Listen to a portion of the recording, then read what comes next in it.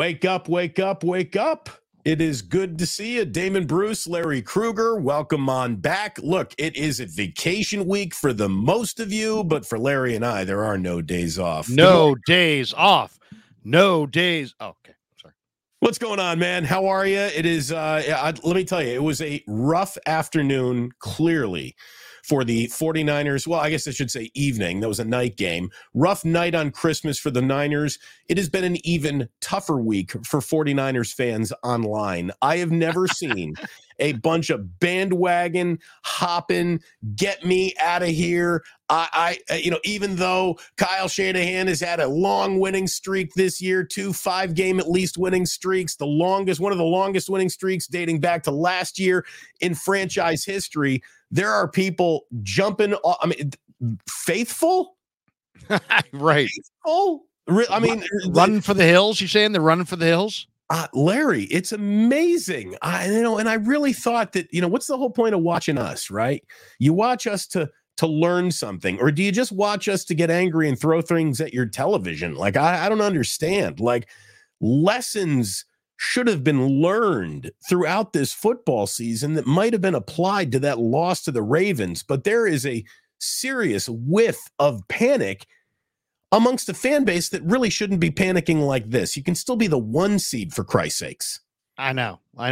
And it wasn't, it wasn't a game they technically had to have. Obviously they wanted it, but the sky is not falling. I mean, at the end of the day, this is the NFL. Anybody can beat anybody. They're the best team in the AFC. They had a great game plan, and Lamar was phenomenal. In my opinion, we went into that game. We talked about it a lot. That the MVP would be defined by that football game, and I thought it was. And I really think it's Lamar. I mean, statistically, he doesn't have as good a year as Brock, but you know what? He's playing at a very, very high level. They're winning games. And I thought he locked it up. And if it's not him, then it's probably got to be CMC. And if it's not CMC, then maybe you go off the deal and you go with Tyreek Hill. But I think Brock, with the way he played in that game, coughed up his chances at the MVP. That's 1. 2, credit Lamar for everything they did offensively, because their running backs are not good. And their receivers outside of Flowers ain't that much better. And their line is dinged up. It's Lamar on offense, the Lamar show. Not that he doesn't have any help, but what he's doing right now is amazing. And then on defense, credit that young defensive coordinator, Mike Macdonald. He had a great game plan. He understood Brock Purdy's tendencies, and he, defended the space at a really, really high level. And we can get into exactly how he did it, but there were a couple wrinkles that are very interesting. So interesting, Damon, that Kyle Van Noy, the Ravens linebacker, has gone on his podcast saying that, similarly to Nick Bosa saying that the Niners had Jalen Hurts' had the script on how to beat Hurts, he feels like the Ravens put out the script on how to beat the Niners. And we can talk about exactly what that script is today, because I think he might be kind of right. And I'm interested to see what Sunday brings, to see how the Niners adjust. Well, I would like to hear about those things too. I have not heard the Kyle Van Noy podcast, so you're going to have to illuminate me as to what is going on, what he thinks the Ravens have found. I will also say that if he even has found something, you better be as talented as the Ravens to execute it defensively. And I don't think there are a lot of football teams that are capable of being as talented as the Ravens are defensively. Beyond any of that, a big part of that is turning over the starting quarterback 4 times. Like that, and we all know that some of those turnovers were not just, that was great defense. There was an awful lot of football happenstance that sort of happened Absolutely. With some of those turnovers. So I would like to know more about what Kyle Van Noy believes the Ravens have handed the rest of the NFL in terms of a blueprint to slow down Kyle, to beat Brock, to take out the Niners. Okay, so he didn't specify what exactly they're doing. He just said that he felt like they provided a blueprint. So we have to kind of guess along with what exactly he's referring to. 4 turnovers. A flukish amount of turnovers is a part of their blueprint? Well, no, I think you know who really nailed it this week is Ted Wynn. I don't know if you know Ted Wynn. I do know Ted. He's a very good breakdown guy. I like Ted's work an awful lot. Yeah, Ted is, I really sharp guy, and I've known him for a few years. And anyway, he works for The Athletic and wrote a phenomenal piece that I would encourage everybody to go check out. And basically, he just pointed out that, the Ravens like to send pressure up the middle, but in this game, they did that on that first drive with Roquan, and Kyle and Purdy threw in behind him to Kittle for a big gainer. And that they adjusted, that McDonald adjusted, and he brought edge pressure. And that edge pressure, because the Niners play with a lot of condensed formations, the corner's right there and was being able to get home on the quarterback. Then they were dropping players into the middle of the field. They already have a lot of talented players in the middle of the field, but they were dropping players into the middle of the field, trying to guess Purdy's windows. And they were crowding his windows, and Brock even said it afterwards. He said the windows were tight. So they did a real good job of understanding where he wanted to throw, when he wanted to throw. And they just put it. It's not that complicated, right? You find out where Brock wants to throw, and you make sure you've got defenders sitting in those windows. And they did their homework. And we're going to find out. And they got pressure, forced the ball out, jumped all the underneath routes. I think Brock was like 4 of 14 on the short stuff. And then so the Niners with zone then. Well, I think the game plan might be to edge pressure with corners and force Brock to throw it somewhere besides the middle of the field if you're going to put all these defenders in the middle of the field, whether it be zone or man. If you're going to try to cheat in the middle of the field and sit in those spots, then he's got to adjust. Kyle's got to adjust. More corner routes, more out routes, stuff outside the numbers, different angles, fewer anticipation throws in the middle of the field. If they're sitting on the routes, like one of the things that was real clear to me, and because of the holiday, I didn't study this film like I normally would, but I did watch the All-22. And the one thing that stood out to me, Damon, was that Kyle Hamilton on a lot of those drops really was in position like he was reading the receivers, but he always had his eyes on Purdy. And you can kind of see the angle of his helmet. He's always studying Purdy. So I just think he got a deep drop, was aware of the routes, and then he would be there if one of his corners got really burned.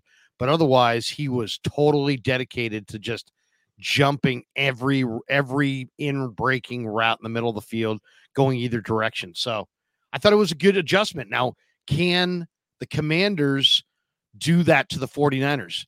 The Ravens are uniquely skilled in that Roquan, Patrick Queen, they played Darby outside and they moved Marlon Humphrey inside. Hamilton, these guys are great players. Almost all those guys are Pro Bowl caliber players. So that's what they have in the middle of the field. But the Commanders do have Cameron Curl. They do have Kaliki Hudson and Barton, and they've got some underneath defenders. But I think it's going to be interesting to see if the Niners see that kind of pressure this week off the edges, blitzes, 5-man, 6-man pressures from the corner, from the slot. And then if so, where does Brock go with the ball? Right. The thing that I think scares me the most about, any element of the Commanders being up here on the schedule at this point in the season, we all know that the Niners are say much as many times, much. They're a much better football team. They're better constructed. They're better coached.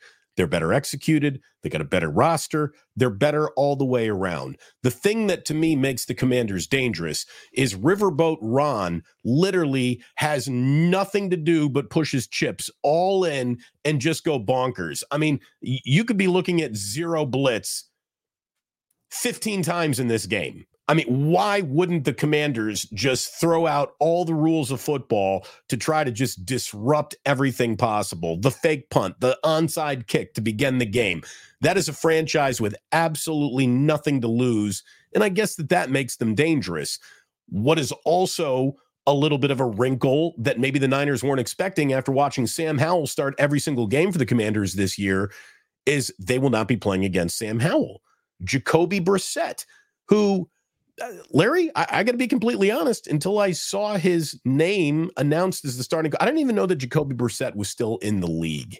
I didn't know who he was rostered by. Yeah. Now, I also have to say that thanks to more than decades of not mattering and Daniel Snyder being just so dislikable, I know less about the Washington Commanders than maybe any other team in football. I'll just admit that right now. I mean, I can tell you that, Brian Robinson Jr. is a decent running back. I think that Terry McLaurin is a good, wide receiver, but for fantasy football, I'm not even really familiar with them. I do not watch Commanders football. I didn't watch much Redskins football at the end of that tenure. This is a team that I will readily admit I don't know much about, but I know that they're bad and the Niners are not bad, but a team with nothing to lose is a dangerous football team. So, this is the details on, obviously we know Brissett's been in the league for a while, but they benched Sam Howell. He had started the first 15 games. And he just, he was sacked a ton. I mean, he was sacked 60 times. From weeks 4 through 10, Howell threw 14 touchdown passes, 4 picks, but he led the NFL with over 2,000 yards passing. And so he, in that period of time, but he had been sacked an NFL high 60 times. So, and I actually read an article, Larry, that says they're not benching Sam Howell because they don't like him. They're benching Howell because they do. And they just don't want him to take any more punishment this year. Well, exactly. I mean, and I think you can tell in the last few weeks that he's like mentally fried. He's been benched in each of the past 2 games. Brissett each time came off the bench and rallied the Commanders. In fact, in Brissett's first 5 drives in those fourth quarter in those games, Washington finished with touchdowns. So he gave them a huge lift, and the Commanders came back. They were down 28-7 against the Rams, and they ultimately lost 28-20 on December 17th. And then last week, Brissett entered down 27-7 against the Jets and guided the team to a 21-0 run. Near rally.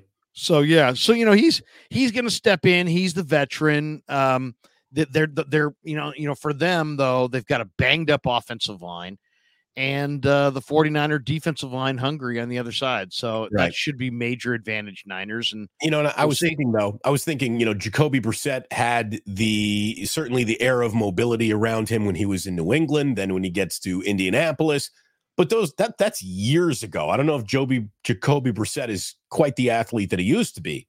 Who among us are, right? So I don't know if he is a dual threat in a way that they have been, concerned about dual threat quarterbacks and have done a pretty good job playing against dual threat quarterbacks this year. But that's normally a blind spot for the 49ers defensively. I don't know if that's something that they need to worry about.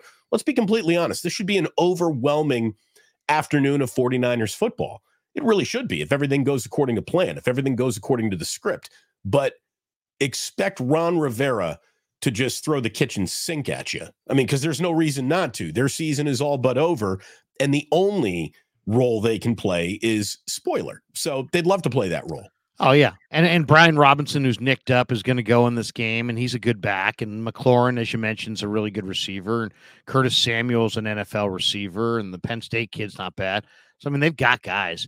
But as far as their defense, it's amazing. They got some really, really unique numbers when you look at their defensive profile. They're dead last in the NFL in points allowed per game. They give up 30.2 points per game, but they're 6th in yards allowed. How about that? That's not a I mean, give you by comparison, the 49ers are 3rd in the NFL in points allowed. They give up 17.8 and they're 11th in yards. So they've given up more yards and points. That means they kind of, they bow up in the red zone and correlates. Yeah. But 32nd in points and 6th in yards. So that basically means that their offense has turned the ball over a lot deep in their own territory. And so that's what's kind of imploded their season. And if you look at their turnover differential, they're -10. That's 31st in the NFL. They only have 7 interceptions all year. That's 29th in the NFL. Their pass D is 31st ranked in the NFL. So but they're 23rd against the run. So they're not great against the run either. The thing is the Niners should put up 35 and win this game going away. But we'll see, because the one thing that when you do see a team that's 4-11 and you see that they're 31st in the NFL in turnover differential, they're minus 10 on the year. That probably has a lot to do with Sam Howell and the rookie quarterback. Now that they have Brissett in there, they're taking care of the football. That little thing could come back to back to the mean or whatever it is, right? And suddenly they're +2 in turnovers. I mean, it's just like this Ravens game. If the Commanders are +2 in turnovers, it could be a long day. Yeah, no, you don't want to lose turnover battles. You just don't. It has never been a good way to win a football game in the NFL. All those defensive numbers, this is a team that let go of Jack Del Rio as their defensive coordinator, and they did that like a week or two after they traded away their best defensive players, which I thought was sort of a rough outcome for Jack Del Rio. It's like we're gonna trade away your two best defensive linemen, and then we're gonna fire you. I mean, that's a rough way to go about a season, but it just sounds like it's been a defensive disaster. Maybe not even all the fault of the defense, like you just said. You got an offense putting you in short fields and bad positions. I can't even tell you who the Commanders' punter or kicker is. I mean, I could look it up. But again, here's the thing. We know enough stuff to not have to pretend about the things we don't know. And I'm going to be completely honest. I am unfamiliar with the Commanders. It is the 49ers' job to be more familiar than I am with the Commanders. And look, I think that they got the right coach to do it. And I do think that Ravens game will provide, if there were ever a guys, we got to be better game to work from for Kyle Shanahan, it was that one. He's still going to be coaching against the Ravens when he's got the team out there against the Commanders. They've got some, that isn't us. That's not who we are. And we're going to put who we are back on film for everybody. Motivation this week, you would think. And they got 2 games to win, Larry. I mean, that's the thing. There's no wiggle room in the Niners season. They control their own destiny and can be home for the playoffs. They don't have to leave the West Coast time zone again this entire football season if they win their next 2 games.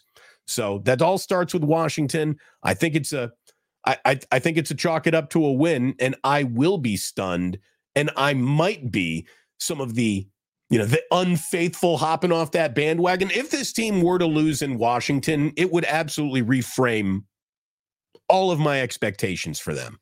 Oh yeah, I mean, they should win 35-6. You know what I mean? This should be a real blowout. This Commanders team is circling the drain, but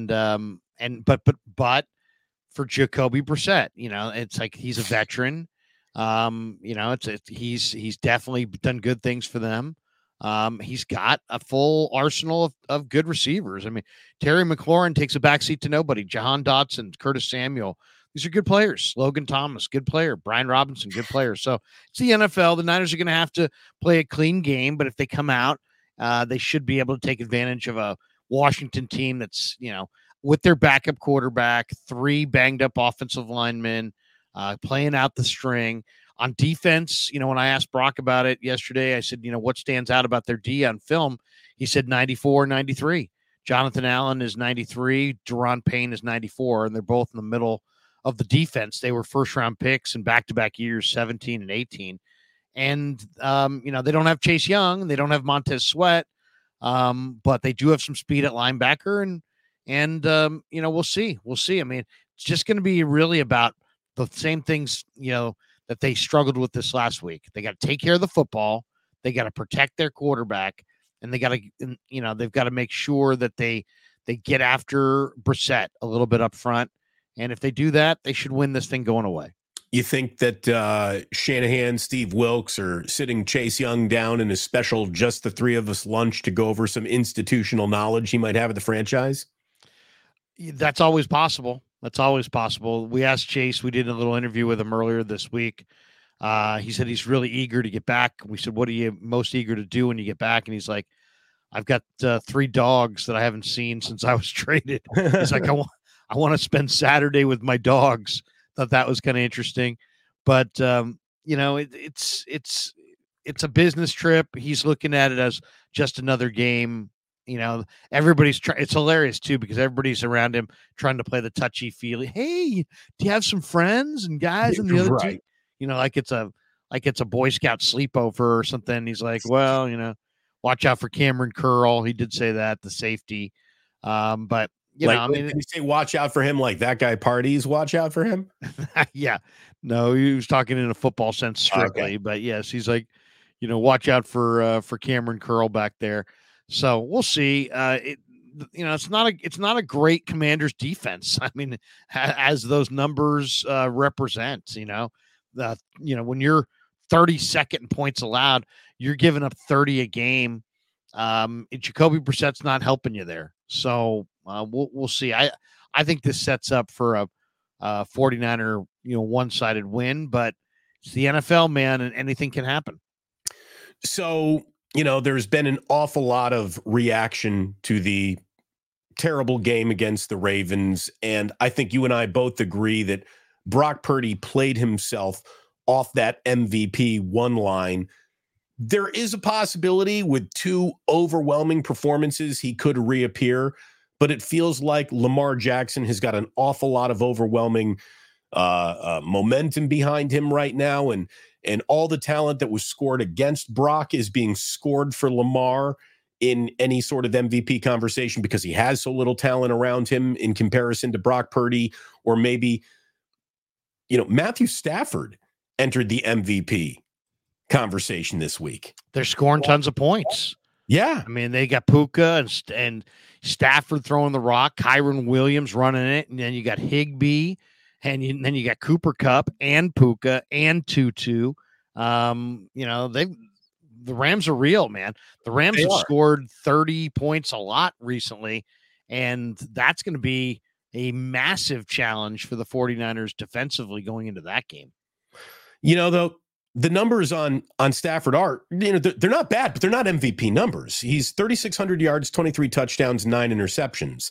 And again, the way that Brock has got all that talent around him, so he can't be the MVP. Matthew Stafford doesn't have to operate in that world because he is devoid of the concept of system quarterback based on his actual talent, where he was drafted, and the fact that he's been in two systems. One smothered him, the other to allow him to spread his wings and fly. But that's a system with a state-of-the-art head coach like Sean McVay, which I haven't, as Matthew Stafford's name has entered the chat, Larry, I haven't heard anyone bring up, well, Cooper Kupp and Puka Nacua and Tutu Atwell are all three really good players. And by the way, Kyron Williams is leading the NFL in, yards per game right now.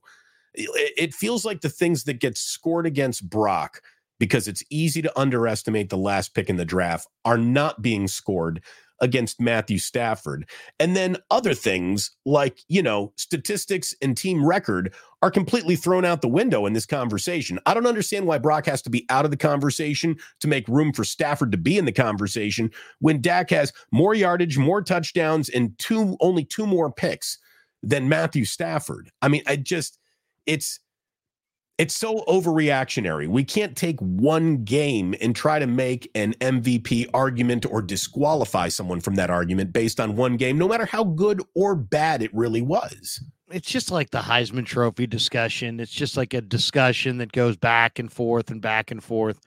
And it's just this week it's this guy, this week it's that guy. I mean, the Ravens play the Dolphins this week.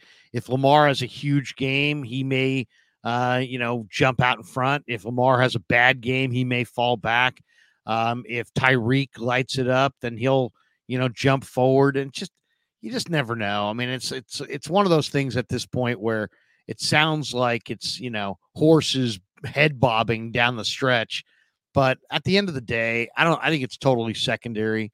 The real race is for the Super Bowl, and all this stuff is just, right. I mean, it's nice filler talk, but it's just filler.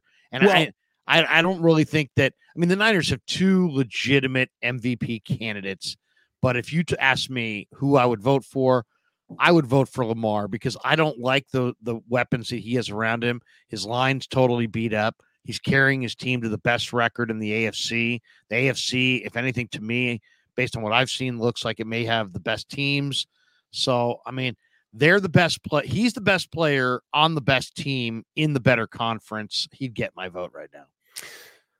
How about just giving it though to Christian McCaffrey? Because it feels like if you did, we would kill two birds with one stone. We would offer up an MVP candidate that I don't think a lot of people could poke holes in. Like, all you need to do is look at Christian McCaffrey's season and you're like, okay, all right.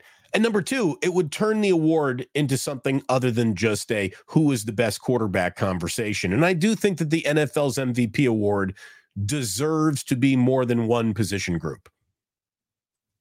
I agree. It should literally be the best player in the league, but it's become a quarterback award. So I think Brock still has a real shot at it because he's got the best numbers. He's got the best numbers still. He's number one in most categories for quarterbacks. Even with that bad game of his. I mean, here's the thing. If 3,600 yards, 23 touchdowns, 9 interceptions, and those are Stafford's numbers, could qualify him for the MVP, what about 3,600 yards, 20 touchdowns, only 5 interceptions? You know who that is? That's really another one-man army himself. That's C.J. Stroud. C.J. Stroud. I mean, great year. You can make an argument that C.J. Stroud is doing more to get his team into the win column all by himself than anyone. You know, I mean, at least Lamar has a Super Bowl winning coach to lean on. Stroud is leaning on a rookie head coach who might be the coach of the year, who could be the coach of the year. You would think that he would be maybe not. We'll see. I mean, but yeah, I would vote for DeMeco. I mean, I think they won 3 games last year. This isn't going to win me any fans here in the chat room, but you know who might be the MVP with his 3,900 yards, 30 touchdowns, and only 7 interceptions if he plays really well in the last 2 weeks? Those are Dak's numbers. Yeah, but I mean, Dak's got some really good numbers, Larry. He does. He definitely has really good numbers. You know, to me though, when I see that, I mean, just the fact the head-to-head with the Niner game was just an unbelievable nightmare game for him. I just have that etched in my memory. So I have a hard time. You know, he had 3 picks. He was kind of the reason they lost. You know, but. And I, you know, my disdain for the Cowboys. I don't really believe in the Cowboys. I mean, they're 7-0 at home. They blow people away at home. They're 3-5 on the road. You know, they've lost 2 in a row down the stretch. The Niners beat them, hung 40 on them. They run the ball on them every single time. They stop Dallas's run every single time. I don't know, Dallas. I don't fear Dallas. That's for sure. I don't fear them, but that's a team that can. While you're not got good numbers. Yeah, he's got good numbers. For the year. For the year. And that's, I mean, if it was just about numbers, I think it would be CMC. You know, he's been fantastic. But, you know, the running back, you know, it's just, that seems like it's a quarterback award. It's been a quarterback award. It would seem funny to change it right now. To all of a sudden, it's not a quarterback award. Why? Because Brock Purdy was drafted last, you know, and he's got the best numbers. So we'll see. But, I mean, personally, you know, I thought if Lamar has a big game against the Dolphins, I think it's his. I do too. I think that if he has not only if the Ravens win, but if he has a day where his numbers are even above his average, it'll be his. I just think that there's a groundswell of support for Lamar right now. And why wouldn't there be? That team's got the best record in football.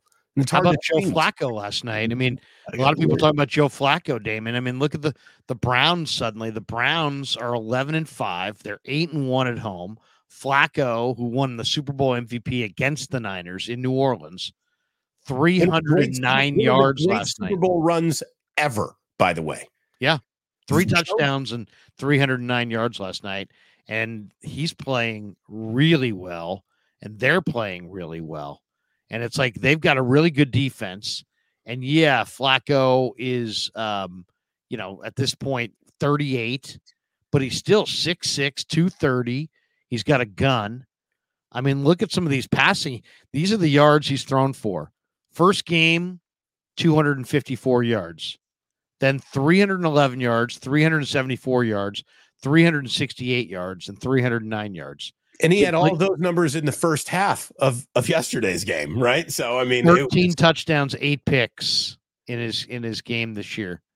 So, look, I don't think there's an MVP conversation for him because you can't walk in out of nowhere. But who maybe is more valuable than the guy who walks in off the street that gets you into the playoffs when it looked like that wouldn't happen? Let me ask you this, though, Larry, because MVP won't be Flacco's.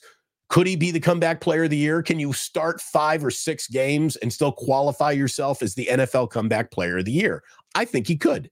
Yeah, but there's this guy, Damar Hamlin, that is going to win that award going away. But why? Because people feel bad about that? I mean, why? Yeah, I know. Why? Is Damar Hamlin having a because better, he almost died on the field and he's playing the next year and they've got such huge.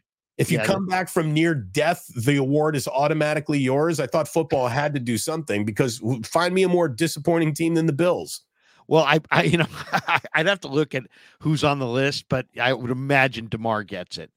I mean, heck, if you wanted to say comeback, Brock Purdy tore his elbow out, and he's in the MVP race this year. How's he not in the comeback player of the year award? I mean, Guys, hi there with the poop emoji is his thing says, because he almost died. You can't beat that. Okay. All right. I mean, I guess that's. Smiley Dan says Hamlin barely has a roster spot. I know, but he did almost die on the field and he is back. I don't know. Look up the odds on that. Maybe I can find that for us. The Jimmy Shapiro lines on. Look at it this way. I haven't heard Damar Hamlin's name all year. So don't tell me he's having like some great year. I'm happy that he's still with us. Let's tread lightly on this one.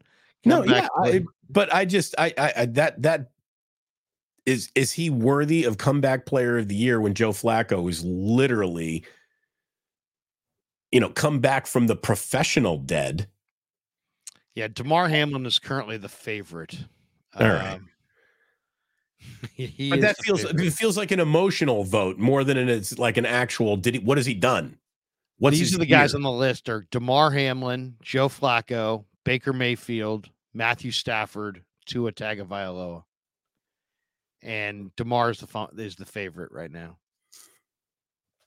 It feels a little performative. I'm not going to lie. It's a very unpopular take, but it's a hot one. It's a hot take. Is it a hot take? I mean, if comeback player of the year, the guy almost died on the field, for crying out loud. Everybody, people that don't know nothing about the NFL, are walking around praying for Damar Hamlin. I mean, the fact that this guy came back this year, this is just locks it up. Joe Flacco is literally calling teams at the beginning of the year. No one's even interested. Who was praying for him, Larry? Yeah. It should be, really, if in a football sense, it should be for sure Flacco. Okay, well, that's where I'm over here talking about football sense. I'm not talking about warm feelings and fuzzy emotion. But it's the way things are. It's just Damar Hamlin almost died. People know about it. There's there's going to be like a Disney after school special about it, and that's it. He's going to win it. Hey, I had a stroke. I almost died. Nobody gave a shit. Maybe. You deserve the Bay Area Sports Hall of Fame Comeback Player of the Year award. Seriously, I didn't get a broadcaster comeback player. The broadcaster. Here's another thing I didn't get. That would be awesome if you were honored as a comeback player of the year. Well, here's the thing. Tolbert scooped me because while I was laying in the damn hospital with my stroke, he had his heart attack and his thing. So, your thing was just nothing. Yeah, seriously. You might as well have just had bunions or something. Give that award to Tom Tolbert. He out-serioused you. He really did. He really, really did. But look. All we care about is that both of you guys are healthy and back with us. That's all that really matters. That's all that matters. These two guys are still in the game. Did you see, by the way, the Warriors gave a couple tickets to Murph and Mac? And gave now I don't know if this was new. What do you mean a couple tickets? Or I don't know if these were old pictures that were put forward, but it feels like the Warriors got Murph and Mac together and gave Murph a jersey or Mac a jersey, saying hey, thanks for all the years of broadcasting and all that stuff. And he was really beloved. You know who wasn't? Me, apparently, because I was literally the afternoon drive host on your flagship station who got laid off. I didn't get a jersey. I didn't get a hug from Raymond Ritter. Nobody gives a fuck.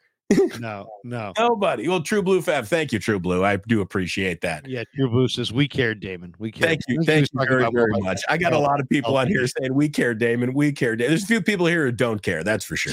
T from the 203. So that's an outrage, Damon. Outrage. Here we go. Nicotina in the house. Damon Bruce, YouTube Comeback Sports Talk Radio Personality of the Year. I mean, yeah, wait a second. The Bunions of the Year Award. Thank you. You wouldn't believe the bunions this man came back from. This guy had to have him shaved. He had to have him assaulted. Have you ever seen, though, those channels that show surgery? Bunion surgery is one of the most, your skin's going to crawl surgical procedures I've ever seen. You can't watch it. It's, oh my God, it's terrible.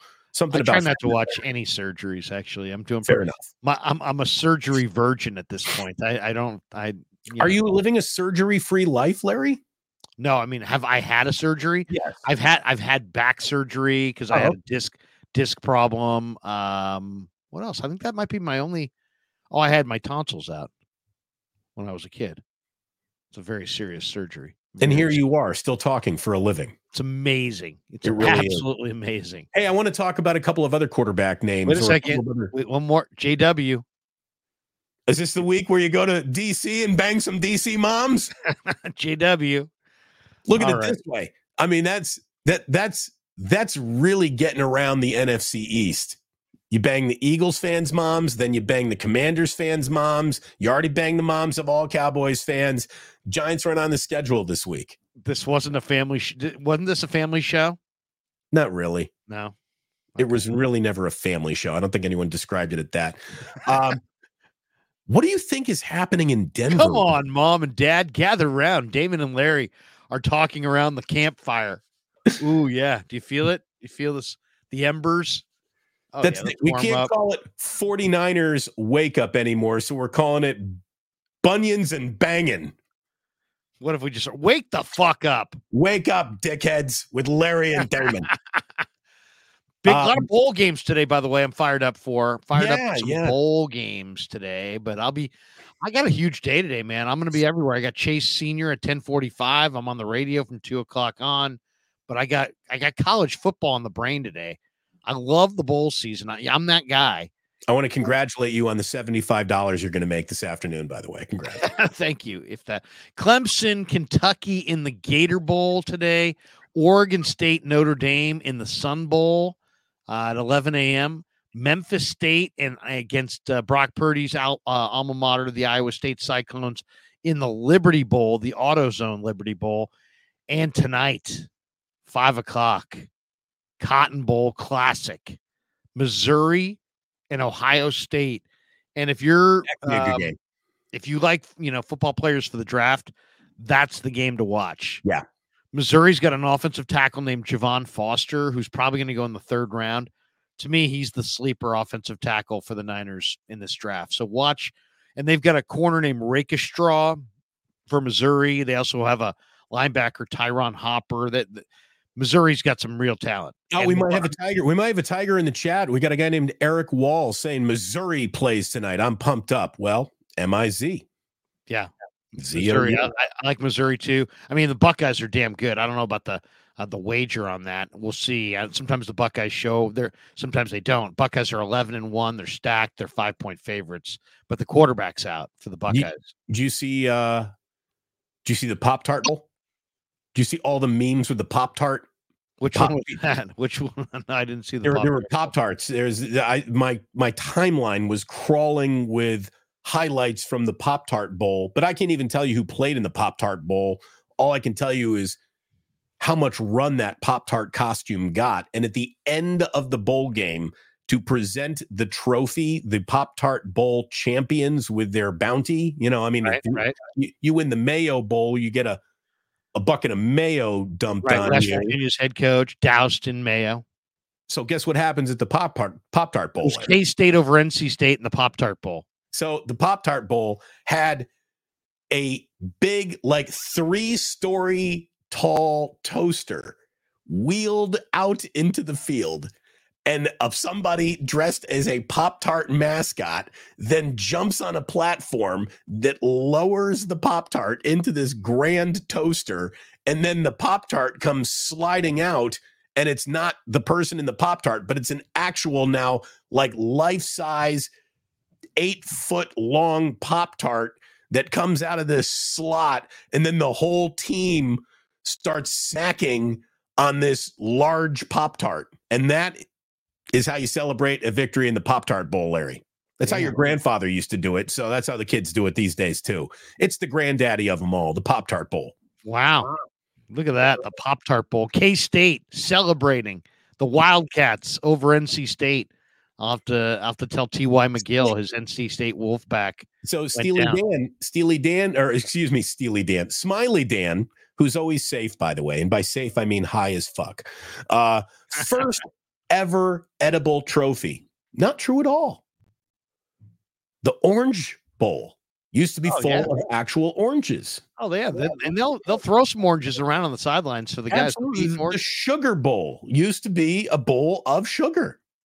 So you can eat sugar, you can eat oranges. So it's not the first ever edible trophy. It's the first ever Pop-Tart trophy. That's for sure. What's your favorite kind of sugar? White sugar, brown sugar, brown sugar, brown sugar. How about a little powdered sugar? Well, only in powdered Las Vegas, sugar, only in Las Vegas. But brown sugar for sure. I like brown sugar in the coffee. Brown sugar is what I put in the pancakes. Brown sugar is what I use to make my French toast dip and mix. So we're very pro brown sugar here in the Bruce household. There you go.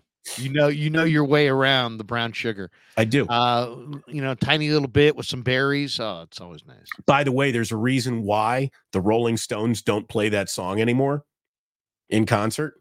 Why is that? Holy shit, Larry, go read the lyrics to Brown Sugar. It's about a slave trader raping a slave. Great. Awesome. There's a reason why the Rolling Stones were like, yeah, ixnay on the brown sugar, yay, which is too bad because it's a great song. But you get into the lyrics of that song and you're like, whoa, okay. That's tough to pull off in 2023. T from the 203 says powdered sugar all day. Well, he's from Miami, so I know what that means. Powdered sugar on some like French toast. It's hard to beat that. Do you ever see that they did a trade? There is an element of cocaine on every single bill being circulated in Southern California. What? That you can find trace amounts of cocaine really on just about every single, I think it was $100 bill being in Miami. Maybe not anymore because people make better decisions in 2020. Can I show this on camera? Trademark it's a trademark infringement, Larry. Seriously, I had our friend, I don't know if he's your friend. He should be your friend. He should be everybody's friend. This guy named Mark Persante, he's no friend of mine. He's a friend of yours. He's in the chat right now, I believe. I'm just joking. But he's a good friend. He's a dear friend. Yes. I met Mark at a fish show many years ago. We traded numbers. We've remained in touch ever since. He's nice enough to send my boys Christmas gifts and things like that. And he sent me this really cool, it's like a Grateful Dead Steal Your Face, but in the middle of the logo, instead of the lightning bolt, it's the 49ers logo. And I almost grabbed that to wear on today's show. And then I thought, we'll get an email from the Niners if I do that. So I'll have to wear it on one of my own shows. Damon, cease and desist. Please cease and desist. Cease and desist. Bunions and banging moms. There you go. Cease and desist. Bring on the Commanders. Bring on the Commanders. Bring on the Commanders. One more question. No, I don't answer questions. About the NFL. You're feeling frisky today, Larry. I can feel it. This is the way I get when I don't get a lot of sleep. I just get combative and I just start yelling. It's going to be afternoon on 95.7 The Game. Everybody be there. Yeah, seriously. As I discussed last night's Warrior. No Kyle Lowry. No Jimmy Butler. No Caleb Martin. No problem. Heat roll in and roll out. Big winners. Did you hear Fitz's call where at the end of the game he's like, look, there, this league, some nights these things happen. Like, no, Fitz, you can't play that card tonight. That's a Heat team without Lowry and Butler, for goodness sakes. Come on.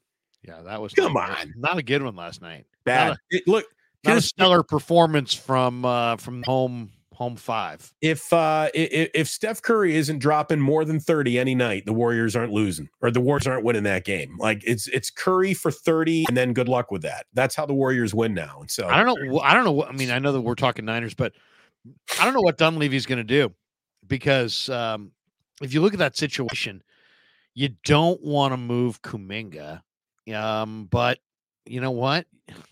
He's the guy that everybody's going to want. I'd send Wiggins to fucking Santa Cruz. I mean, Wiggins has made like $200 million in his career, so it's like he's having a hard time. Seemingly getting it dialed up. He had 11 last night off the bench. Trace Jackson, though, guess what? Trace Jackson now, I believe, has 3 double-doubles. Kevon Looney, 1 double-double. Yeah. I know who I would be starting. This whole ceremonial start, this ceremonial dedication to his veterans is what's going to get Steve Kerr fired. If he doesn't start reacting to what is actually happening on his roster, not deploying the lineup based on memories of what his roster used to be, the Warriors are in trouble, Larry. Seriously. They had to play Barbra Streisand at the beginning of, memories at the beginning of every game, because it's like the starting lineup should be Curry, Podziemski, Kuminga, Trace Jackson Davis, and Draymond when he comes back. That's what I would like to see as the starting lineup, and let Wiggins and Clay come off the bench.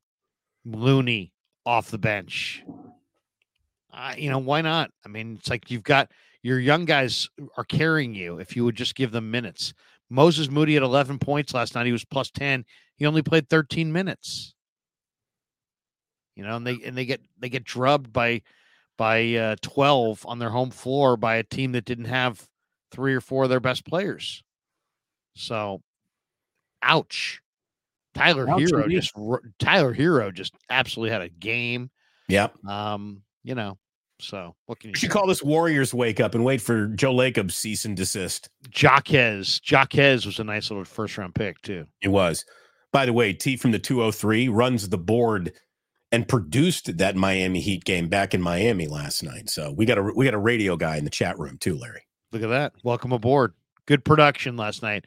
Excellent production quality. I heard it was great on the Miami side. Indeed. I like what you did there. I really like what you did there. Again, it's funny. People in the chat room, they just want to show you what they know, whether or not they know it or not. A guy named Alien Jazz Party, going back to Brown Sugar, saying, Damon, it's about heroin. The same as Golden Brown by the Stranglers. Now, I don't know Golden Brown by the Stranglers. Maybe that song's about heroin. I can tell you conclusively that Brown Sugar by the Rolling Stones is not about heroin.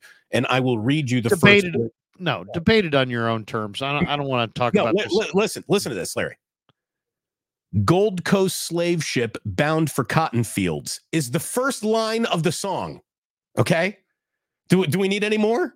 No, we don't. We really don't. Slave ship bound for cotton fields, sold in a market down in New Orleans. Scared old slaver knows he's doing all right. Hear him whip the women just around midnight. Da-da-da-da, brown sugar. Yeah, it's not about heroin. It's not. It's definitely not about heroin. But thanks for popping in the chat. I appreciate you. There you go. Larry's petrified. He's like, what the hell is going on here? I wanted to ask you to bring this back to the reason why we're all here to talk about football, Larry. Right. And we saw that the New York Jets have already issued we're running this back. Robert Saleh is going to lose his job next year then, instead of this year as head coach of the New York Jets. Robert Saleh is a good defensive coordinator. I don't think he's a head coach, Larry. Well, it's about it's a quarterback league, and he doesn't have a quarterback. I think that's really what it's about. He's got a pretty good defense. He has a great young receiver. He just didn't have a quarterback this year. So, I mean, that's what happens. I mean, it's like almost without fail. The teams that are good either have great quarterbacks or have quarterbacks having great years. And the teams that are awful have either injured quarterbacks or no quarterbacks. So that's why teams stumble over each other wildly trying to draft the next quarterback, and they'll do it again this year. Yeah. So I mean, they just ultimately they got to find their next quarterback. Speaking of your next quarterback, where do you think Russell Wilson's playing next year? Because it's not going to be Denver. I could see him in a couple spots. I mean, what's going to happen with the New York situation with the Jets and Giants? Because I could see him in New York and I could see him back in Seattle if Seattle. With the Giants. You mean with it? Because it's Aaron Rodgers next year for the Jets, right? I know, but Aaron Rodgers is 39 years old, coming off an Achilles tear. I mean, I just don't think that Aaron Rodgers is he going to be able to come back from that? I mean, that's just a major comeback. To me, that's a major projection. I mean, maybe medical science is at a point where a 39-year-old guy could get a torn Achilles and come back, but man, you're still playing on that crazy, terrible turf, and how long's that going to last? I don't see good health for Aaron Rodgers in the future. Do you? He's not. No, he doesn't play behind a good line. I mean, that line's terrible that the Jets have. So I don't know. I don't know what to say about Aaron Rodgers, but I would say I would pencil him in. I wouldn't put it in pen, but I would say that, the Giants have shown interest in the past in Russell, and I could see Seattle being interested if they didn't want to go the rookie route. Pete's older, if he was willing to go back there, but I don't know. I'm not sure that they even want him back there. They kind of did a whole good riddance thing to him when he left. I don't know. I still think that they're sort of hoping that Aaron Rodgers comes back and saves everything and everyone. I mean, the Jets are built on a pretty good defense, some talent offensively, and an awful lot of hope in a guy who's probably a little bit too old to place all your hope in. But going back to Russell Wilson, I'd take him. I'm not one of these people that believes that Russell Wilson stinks. Well, here's the thing. He's actually starting to play well. He's actually like the Denver Broncos got off to a bad start this year, and he's starting to laugh. But wait a second, this is like the tweet of the day. Nicotina, I heard the San Francisco Giants are in on Russell Wilson.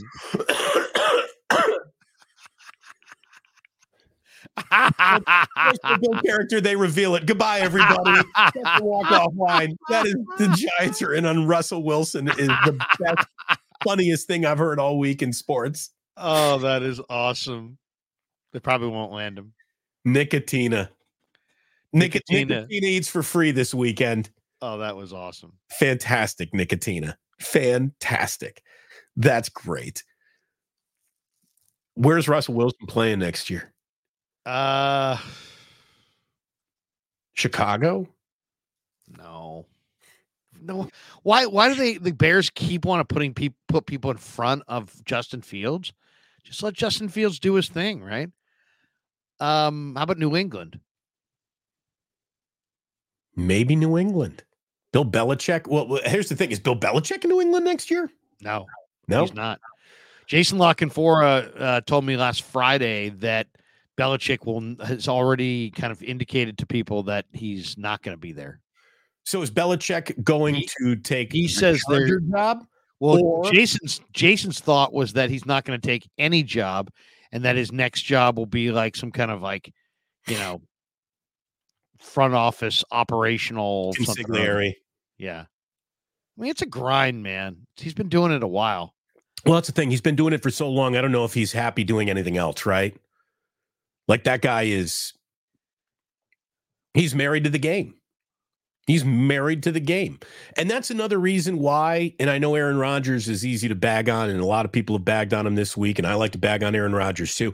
Aaron Rodgers has no wife, no kids. He's got nothing going on for him other than a conversation with Pat McAfee, other than football. He's got nothing in his life other than football. So if there were ever a guy who might be able to come back at that age with that talent, it could be him. But it's still, it's a long shot for sure. Maybe the Commanders. Maybe the Raiders. Those are the ones I would think of. Commanders, Raiders. Do you think Mark Davis is smart enough to keep Antonio Pierce around, or is he going to get Bisaccia and try to go after a bigger name? Oh, I think they're definitely going after a big name. I would say Harbaugh is going to be, they're going to go hard after Harbaugh. I would think Harbaugh started his, NFL coaching career with the Raiders. So there's a relationship there. I think that's the dream that's why you clear out both the spots and you're just give Jim the keys to the kingdom. I could see something like that happening, but he may also, a lot of people are talking about the Chargers job. Chargers are probably more ready to win. I mean, they've got I'd much rather have that Chargers job if I'm Jim Harbaugh. Yeah. Oh, yeah. Much rather live in LA than Vegas. I would. Well, there's a price point on the job where like money don't matter tonight, no matter where Jim lands. He can have a Beverly Hills mansion. He can live in Bel Air. He's going to get paid enough to live in LA if that's where he wants to live.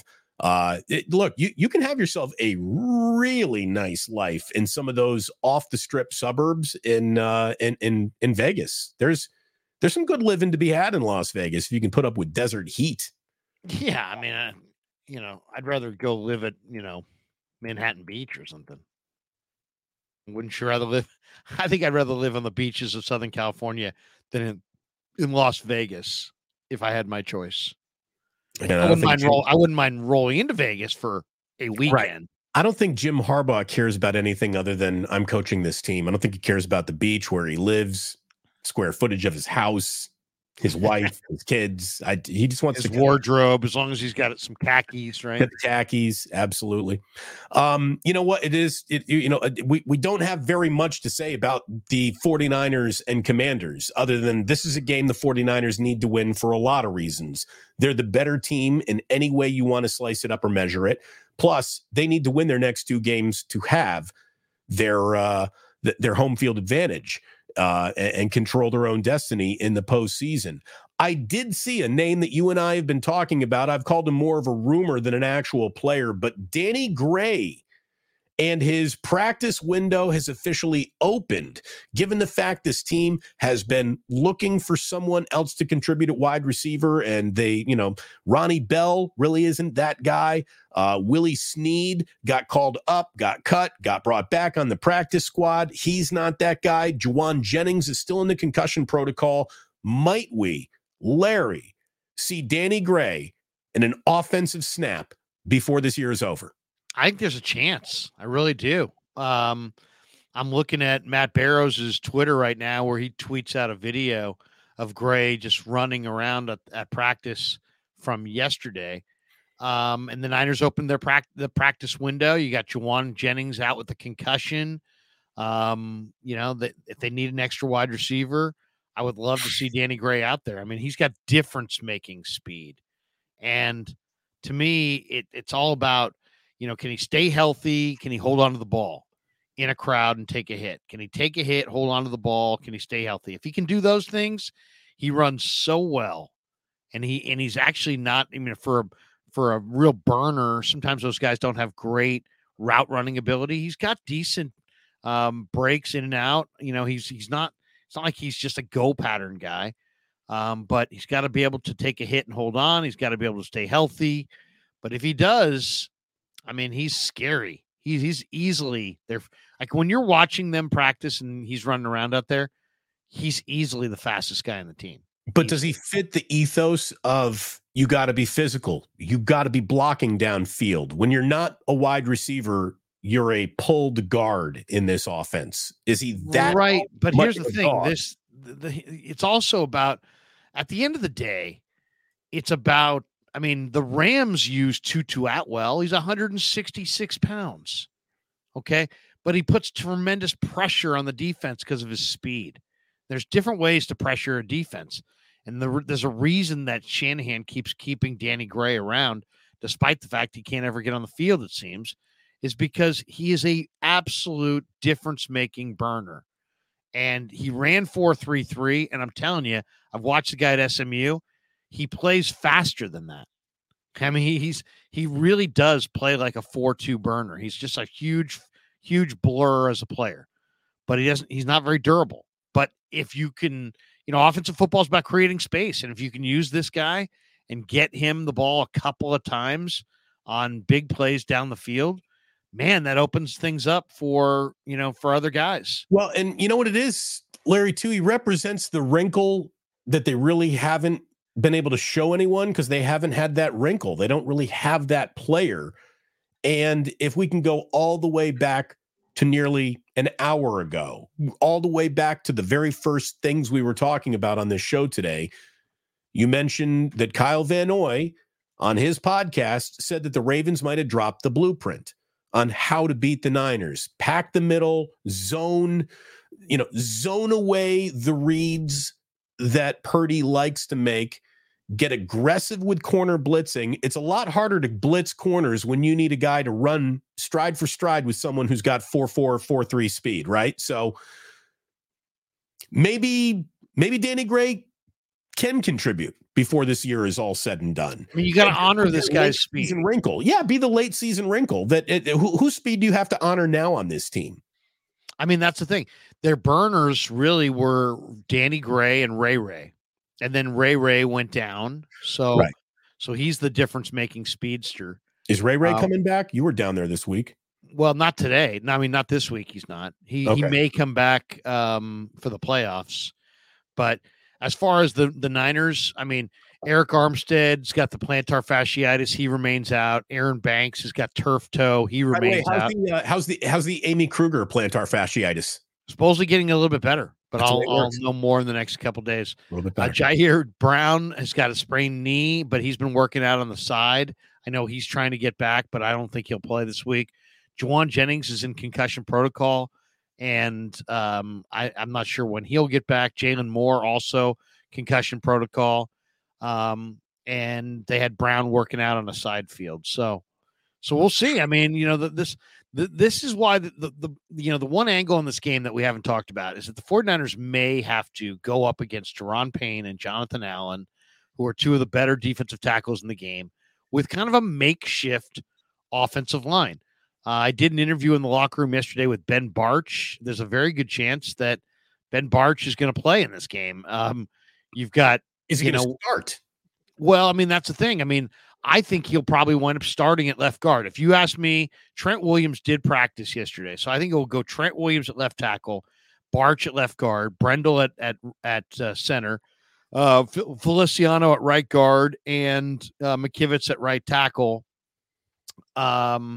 with Burford on the bench, and I'm not sure who else, but that would be basically how I think the rotation would go for the Commanders. So, they're it's a new offensive line configuration. It's, can they protect for Purdy? Can they open run lanes? Can they win a game with, maybe out their best defensive lineman again and Eric Armstead and without, maybe a key guy in Aaron Banks at left guard. So, this is going to be a gut check here because, as you said before, the Commanders have nothing to lose here. Absolutely nothing to lose.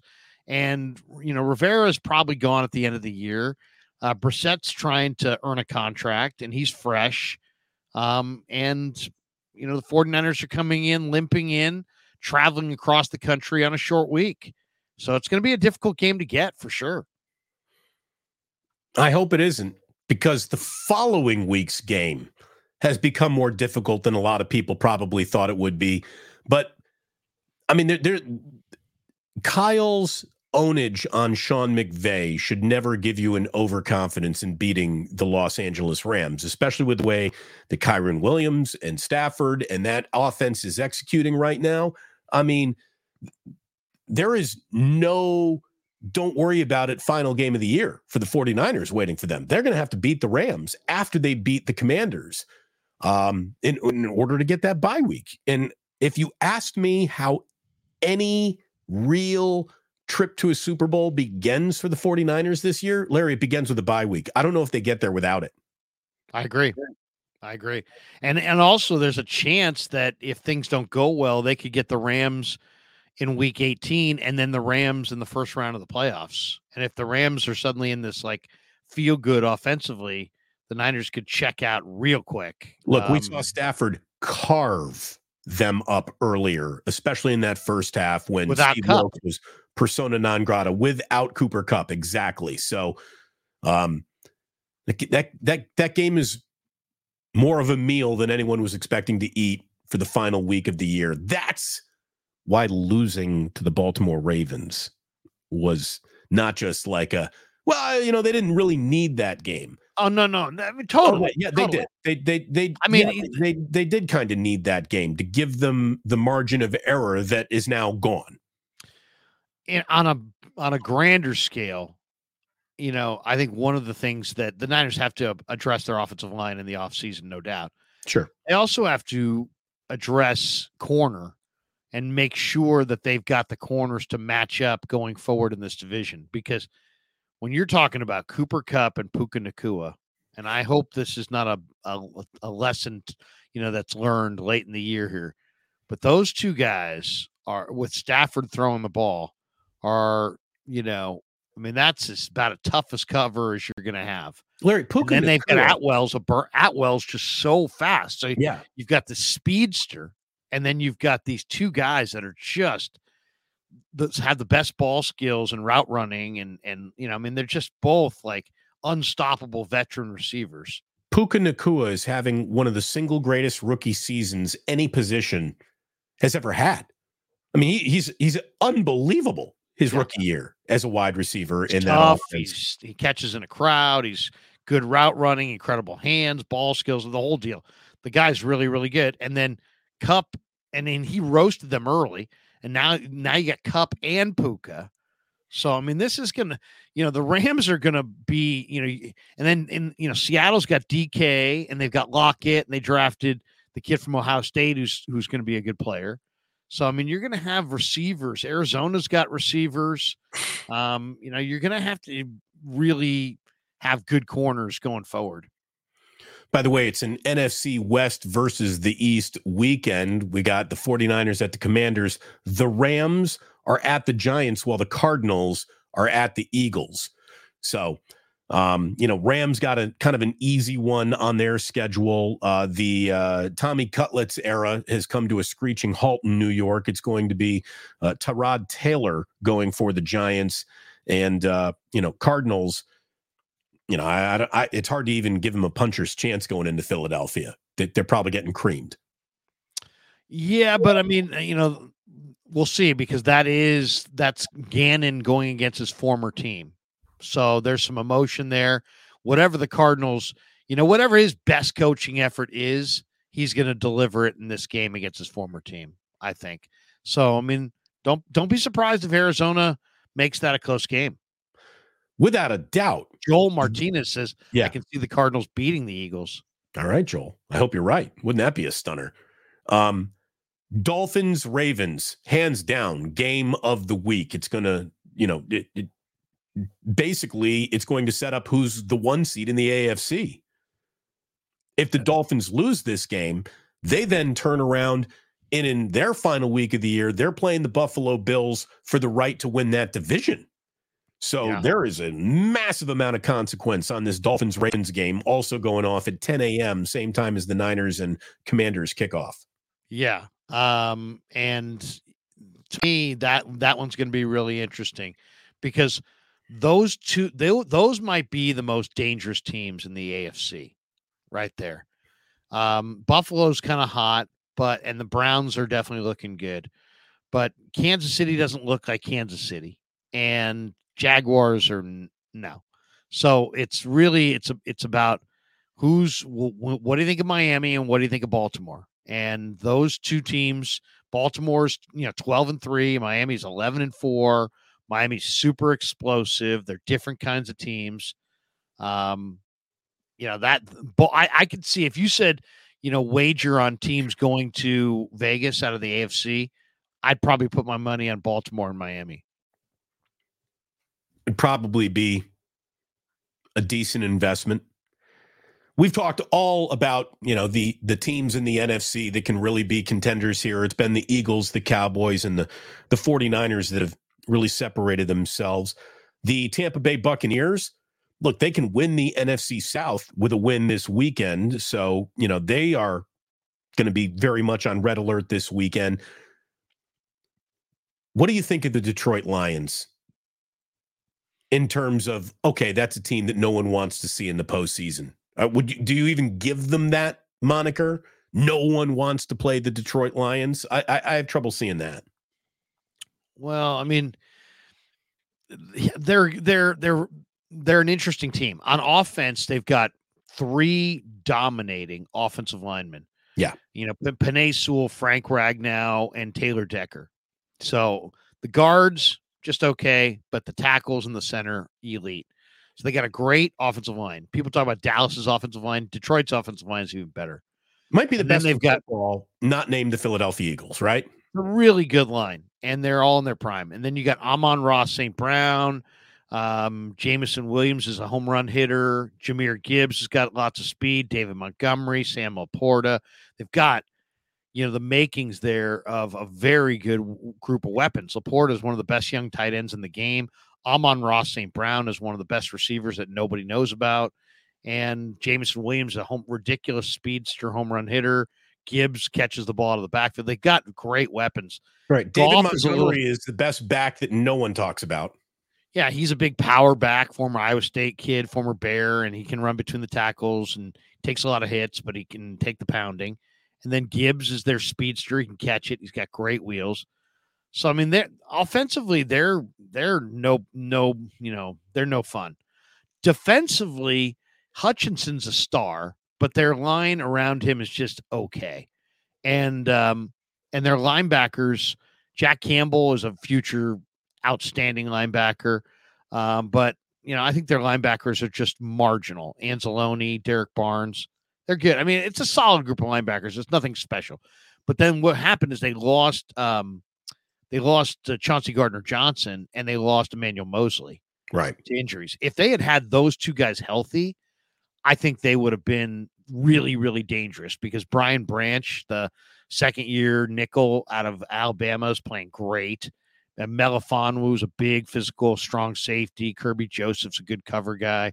They've got some guys, but they lost 2 key defensive backs, and their linebackers are just okay. So, and their defense is Hutchinson, who you can double, and then you don't have to worry too much about the other guys. So, I think they're a year away. They're coming, but defensively, they're another draft away from really being I don't think they can run with the Niners and the Eagles and the best teams in the conference. I don't.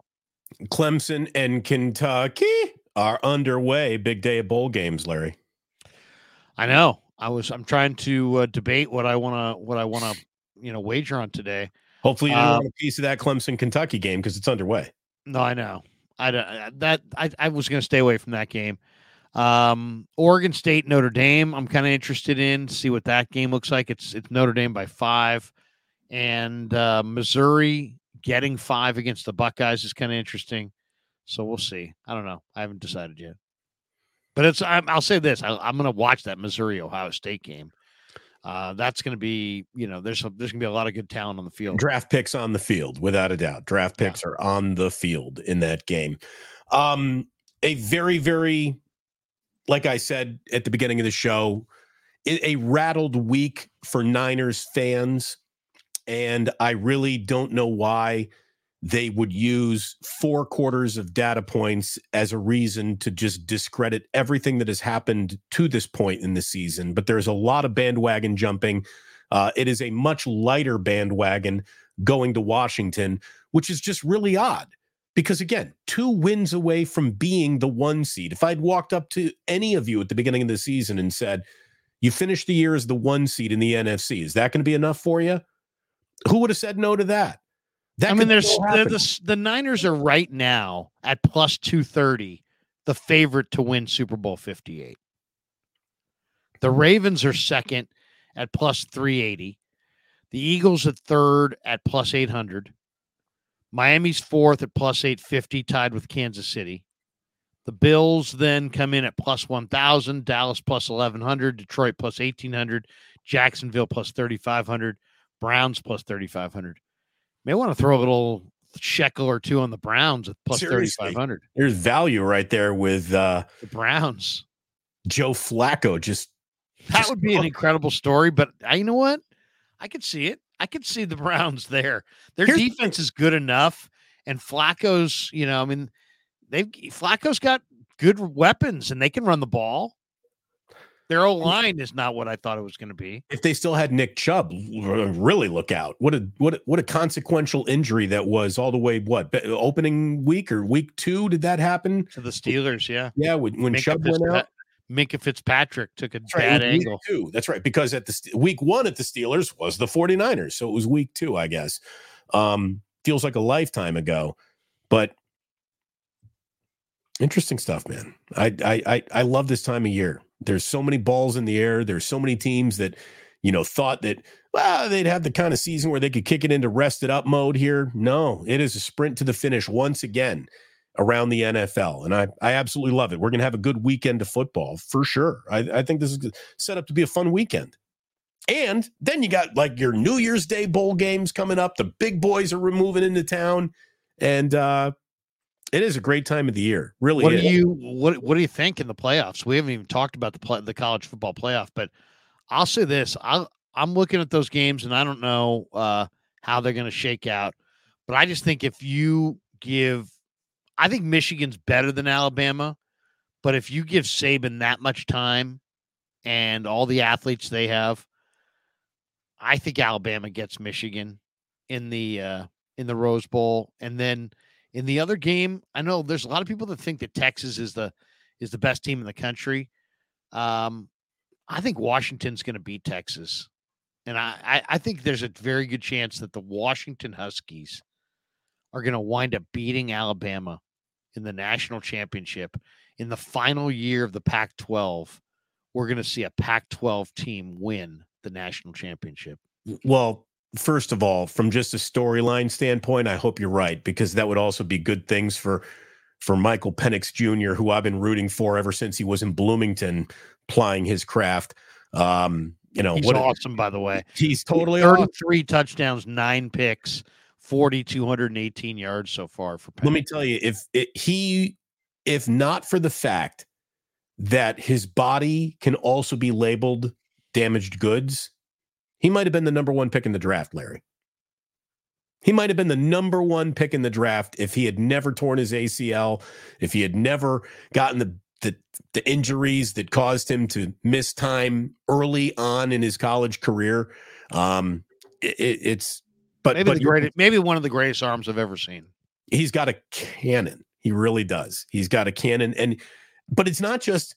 He's not just a let me throw the ball hard guy. He's got all kinds of clubs in his bag. He can make a lot of different throws.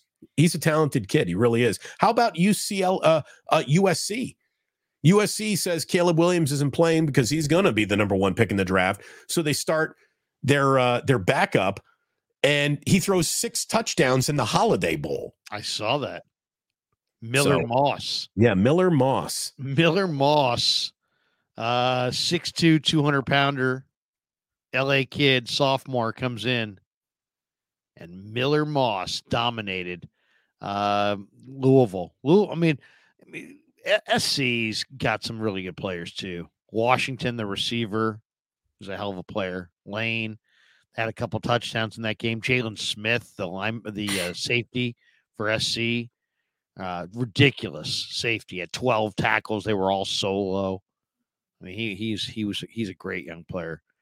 Big win for the Trojans. Is your Indiana Hoosiers in a bowl game, Damon? No. Never. James Foster on the Super says CJ Gardner-Johnson's coming back soon. Well, then, okay. Then maybe I stand corrected on the Lions because he is a great player and he will help. But why am I frozen? Why are you frozen? Why am I frozen? That stupid thumbs up bubble means my camera freezes. I don't know what happens. Are you on the battery? No, I'm not even on Wi-Fi. I am plugged in, good old fashioned internet. I don't know what is happening there, Larry. Hey, you look very positive, though. It's a positive look. That looks like Damon's got something positive to say, doesn't he? Or like maybe you got frozen. Maybe this is like a Philly-based show and you were frozen for saying positive stuff. And then we just froze you. Killa _ MIG 831 says Browns versus Niners in the Super Bowl. I don't know about that. Larry, I'm going to click out. I'll be right back. Okay. There you go. Yeah. Browns Niners in the Super Bowl would be amazing. The rematch. The Browns are special. I mean, they really are. I'll give the Browns credit. They are a special. Here we go. Got Damian. He's back. Oh, there we go. Swap it up. There we go. We're back. I'm not going to put my thumbs up anymore. I do that and it like freezes things. I don't get it at all. I was just saying Browns Niners in the Super Bowl would be incredible. This way. I wouldn't want that. I wouldn't want that because if the Niners are in the Super Bowl, I really want to root for them to win it. And there's a weird part of me that would really like be if the Browns reach the Super Bowl with Joe Flacco, like how do you not root for them? Like I obviously the nation would be rooting against the Niners for sure. Absolutely. That would be an incredible story. Plus, could you imagine the situation that would leave the Cleveland Browns in? Joe Flacco wins the first ever Super Bowl in Cleveland, and you've got Deshaun Watson with the worst contract of all time, guaranteed, every penny of him still coming. I mean, what would you do? What would you do? Yeah, I mean, what would you do? Joe Flacco come back as your defending Super Bowl champion with Deshaun Watson backing him up? I mean, can you buy out Watson? I mean, how many guaranteed years? That would be just a major cap hit. It's all guaranteed. That's the thing. They gave him the one deal that other than Kirk Cousins is the guaranteed deal. I mean, good God, that would be incredible. Now, maybe one of the worst signings in the history of the NFL. Well, look, what the Denver Broncos are basically doing is saying, hey, Russell Wilson, what we want you to do is waive your right to all these injury guarantees and we'll play in the last 2 games. And Russell Wilson's like, you're out of your mind. Like next year is the beginning of my 5-year, $262 million extension or whatever it is he signed for. You know, I mean, so how are the Denver Broncos going to come off of that? Who is spending all of that money to acquire Russell Wilson at this age at that price? I really don't know what the Denver Broncos are going to do with him unless just cut him, take the cap hit, and our owner is in the Walmart family, and we can absorb any cut him and take the cap hit and get down the road. Draft somebody. Right. Probably should have hired Sean Payton before you made that trade. Right. I mean or maybe, who knows? I mean, did Sean Payton go there because Russell was there and it just didn't work out? I don't know. What's odd though, is again, it's just starting to work out. And like Sean Payton is going forward to make the argument like, no, I just know this isn't sustainable. Can't go on. It's really weird. What a weird situation for the Denver Broncos, who, have for the most part been a pretty well-run organization. But the chaos very weird career trajectory for Russell. I mean, he's this guy who's, won a Super Bowl, lost a Super Bowl, probably headed towards the Hall of Fame. And then suddenly, he can't win in Seattle. He winds up in Denver.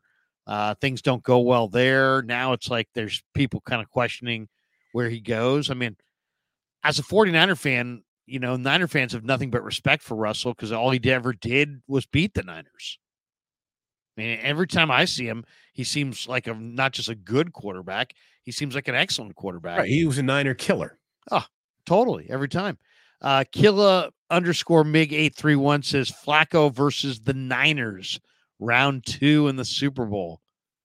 God, we were there for round 1. I don't know if I could take a round 2. Do you remember when Ahmad Brooks rushed him and he went running towards the sidelines? You thought, oh, for sure it's a sack, then maybe a pick. And he throws this gigantic looping pass down the sideline, and Anquan Bolden comes out of nowhere, catches it in front of Chris Culliver for like 28-yard gain. I mean, one of the most amazing, lucky throws and catches in NFL history. And it's like, what? And Culliver had a bad game in that. Culliver had a bad week. Didn't he say something disparaging about gay players or gay something? And so he had a bad week. Yeah, he picked a fight with the gay community the week of the Super Bowl as a Niner. What are you doing? I mean, it's like, what are you doing, dude? What are you doing? And then he played terribly in the game. I mean, it was he really capped his. That was the coup de grace week for Chris Culliver. Yeah, he could have used some deer antler spray that evening too. Yeah, something. I mean, anything would have saved him. But yeah, he struggled. He struggled. No, I haven't thought of the name Chris Culliver since that night. Thank you very much, Larry. Now this game was on television the other day, and I watched it again, and I was like, oh my gosh, there were so many things that were so interesting about that game. One of them was that Alex Smith during the timeouts was just absolutely in the ear of Colin Kaepernick. I mean, you could see, Smith was like holding court. He was just like in his ear, talking to him, telling him things. No pouting. No, I didn't get an opportunity to play in this Super Bowl, so I'm going to just sit here and be angry and stare at a Microsoft Surface tablet. No, it's like, I'm not, he was so trying to help Kaepernick through that game. It was really, really incredible to watch. And then Kaepernick made some amazing throws in that game. My God, just lasers, just absolute lasers. And then Dante Whitner and Deshaun Goldson were just savage as far as the hitting. I mean, you forget how those guys hit. Those guys were just, the most ferocious hitters of all time. Obviously Ronnie and Atwater and, there's all kinds of guys through history, but Whitner and Goldson were just savage hitters. I mean, those guys just hit so hard. The ball came jarring. They would just have these jarring hits and the ball would just go flying. I mean, Whitner especially you think of him now on TV. So, he's outspoken at times, but he's kind of soft spoken. This guy was just the thumper of thumpers. Right. Dante Whitner's all like round rim glasses and turtlenecks these days. And you forget who he was. Yeah, he was just, not dirty, but just, he laid wood, man. Just destroy you. And just the strikeout, whatever the key point was, he would hit you right there. Because, guys they were just jarring hits. So, yeah, those two guys stood out to me. And then Anquan Boldin had just an amazing Super Bowl against the 49ers that day. He was spectacular. Well, and I'll tell you, I didn't rewatch the game. Whenever you just saw it again, I didn't rewatch that game. But Harbaugh gagged it. By the way, they got first and goal on the 5, and he called. They have the 2-minute warning, which let Baltimore get their breath, and then Harbaugh can't get the play called, so they give the Ravens 2 timeouts. Their old dragging defense, which was just hanging by a thread, got 2 late timeouts. Then he goes, Kaepernick rolls right on the first down play. Damon, if he wanted to tuck it and run it, he could have gotten all the way to the 2 or something. Probably would have scored, but definitely would have gotten to the 2.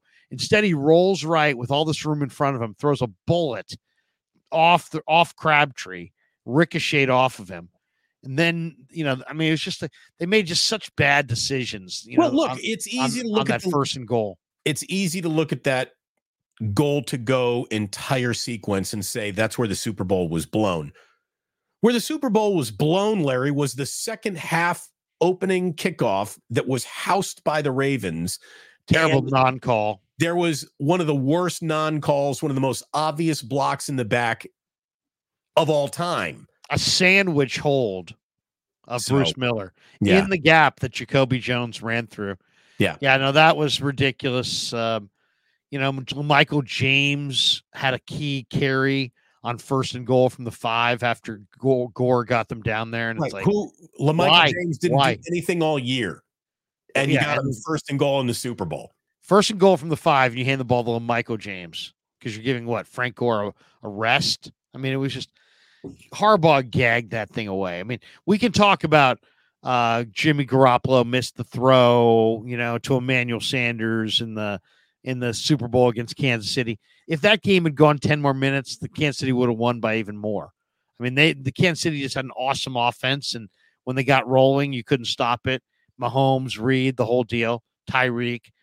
But first and goal against the tired old Ravens in New Orleans with Frank Gore, and you have 2 minutes and 30 seconds left. It wasn't like you have 30 seconds left. You had 2:30 left. You're on the 5, and you cannot punch it in.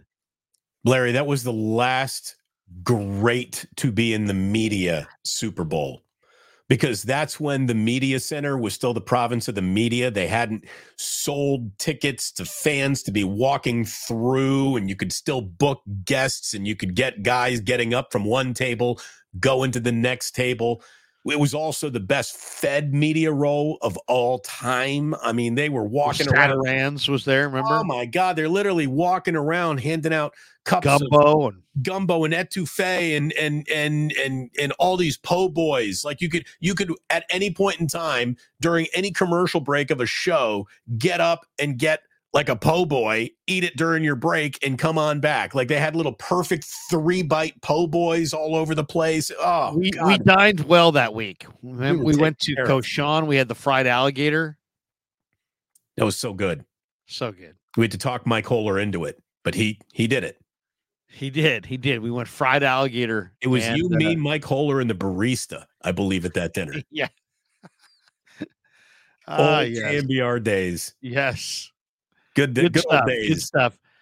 Beignets, quarter, Cafe Du Monde. We had we went and got really good cheeseburgers all the way at the end of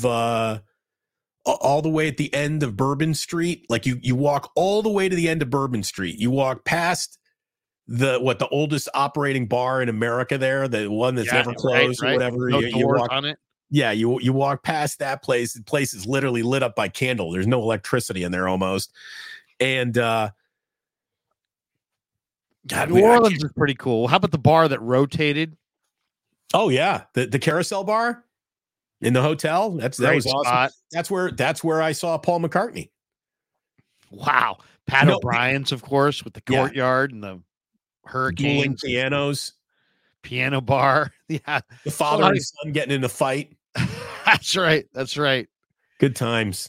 Good times. And then not only the father and son get in the fight, the cops looked at the father and said, "What should we do with him?" And he looks at the kid and he looks at the cops. Everybody's like leaning in. What's the dad going to say? And he's like, "Arrest his ass." And the cop's like, "All right." And he's like, "Dad, what are you doing? Dad."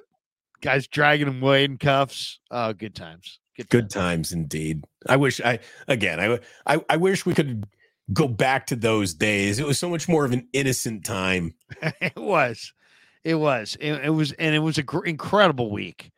I mean, if you're going to spend a week somewhere, the Super Bowl, New Orleans for the Super Bowl with the build up and the partying and the drinking and it's just, well, and I got one of the great entrances of my life, because that was the weekend that Bonnie Jill Laughlin and I really became good friends. And we're good friends to this day, but that's the weekend where I helped Bonnie get her press credential into Media Row. And I remember, so I'm on 1050 at the time, right? And you guys are all sitting up there at your 680 big flagship of the Niners. It was the Niners and the Ravens, so they put the San Francisco flagship and the Raven flagship in the front of the room, facing everybody else, as opposed to in rows. You are our second on the 1050 station, which was like row 5. Right, you had Michael Irvin sitting there. Right, exactly. You guys are the flagship station, and I'm doing an interview with Jerry Jones and Michael Irvin, who came to see Bonnie, and Bonnie is like this magnet of NFL talent that's just coming to me, and everyone's like, who the hell's this guy getting all these big interviews? I know, seriously. And then what was great was Bonnie, who, is obviously a beautiful woman in her own right, and had done former Cowboy cheerleader, right? And had done spreads in Gentleman's Playboy, and her friend her friend like Miss May showed up, and I went to the Bud Light party with 2 playmates. Like walking into the Bud Light party with me and two playmates was it was one of the best moments of my life. Everyone's like, who is this fucking turkey walking in with two dime pieces? Like, I mean, these were good days. This was a fun night. People looking at you. What'd that run you? Have you met my nieces? Oh, that's awesome. Yeah, good times. The Super Bowl in New Orleans. And it's back in New Orleans next year. How about that? It's the only place that the Super Bowl should really be played. The Super Bowl should rotate between Miami, New Orleans, and San Diego is the other city that should have been able to host the Super Bowl, but they tore their stadiums down. They don't have the NFL in San Diego anymore. Right. Obviously, SoFi's on the list. Let's be completely honest. There should never be another Super Bowl back here in the Bay Area. There next year. I know, and it shouldn't be. Nobody wants to go to a Santa Clara Super Bowl. Nobody. For 2 years. Stadium stinks. There's nothing around it to do. You're 50 miles away from San Francisco. So the Super Bowl shouldn't be in the Bay Area, to be totally honest with you, but it will be once again. Yeah, I mean, the only thing about it is like either have everything in the city, which you can't because the game's there. So in Santa Clara, or have everything in Santa Clara, right? And it's just, I don't know. I mean, it's like, right. Somebody says, why Miami? It's a party town. Miami's a party town. It's an event town. It crushes big international events. And I'll say this, Super Bowl going to Las Vegas, I guarantee you that's going to be an awful lot of fun. It's going to be, but it's also going to be a mess. That's going to be a tough Super Bowl to get through. There's going to be some bad decisions made at 3 a.m. at craps tables that are going to be. So actually, hold on. I'm thinking about two things at once here. There's the mess that people will get themselves into when they're there.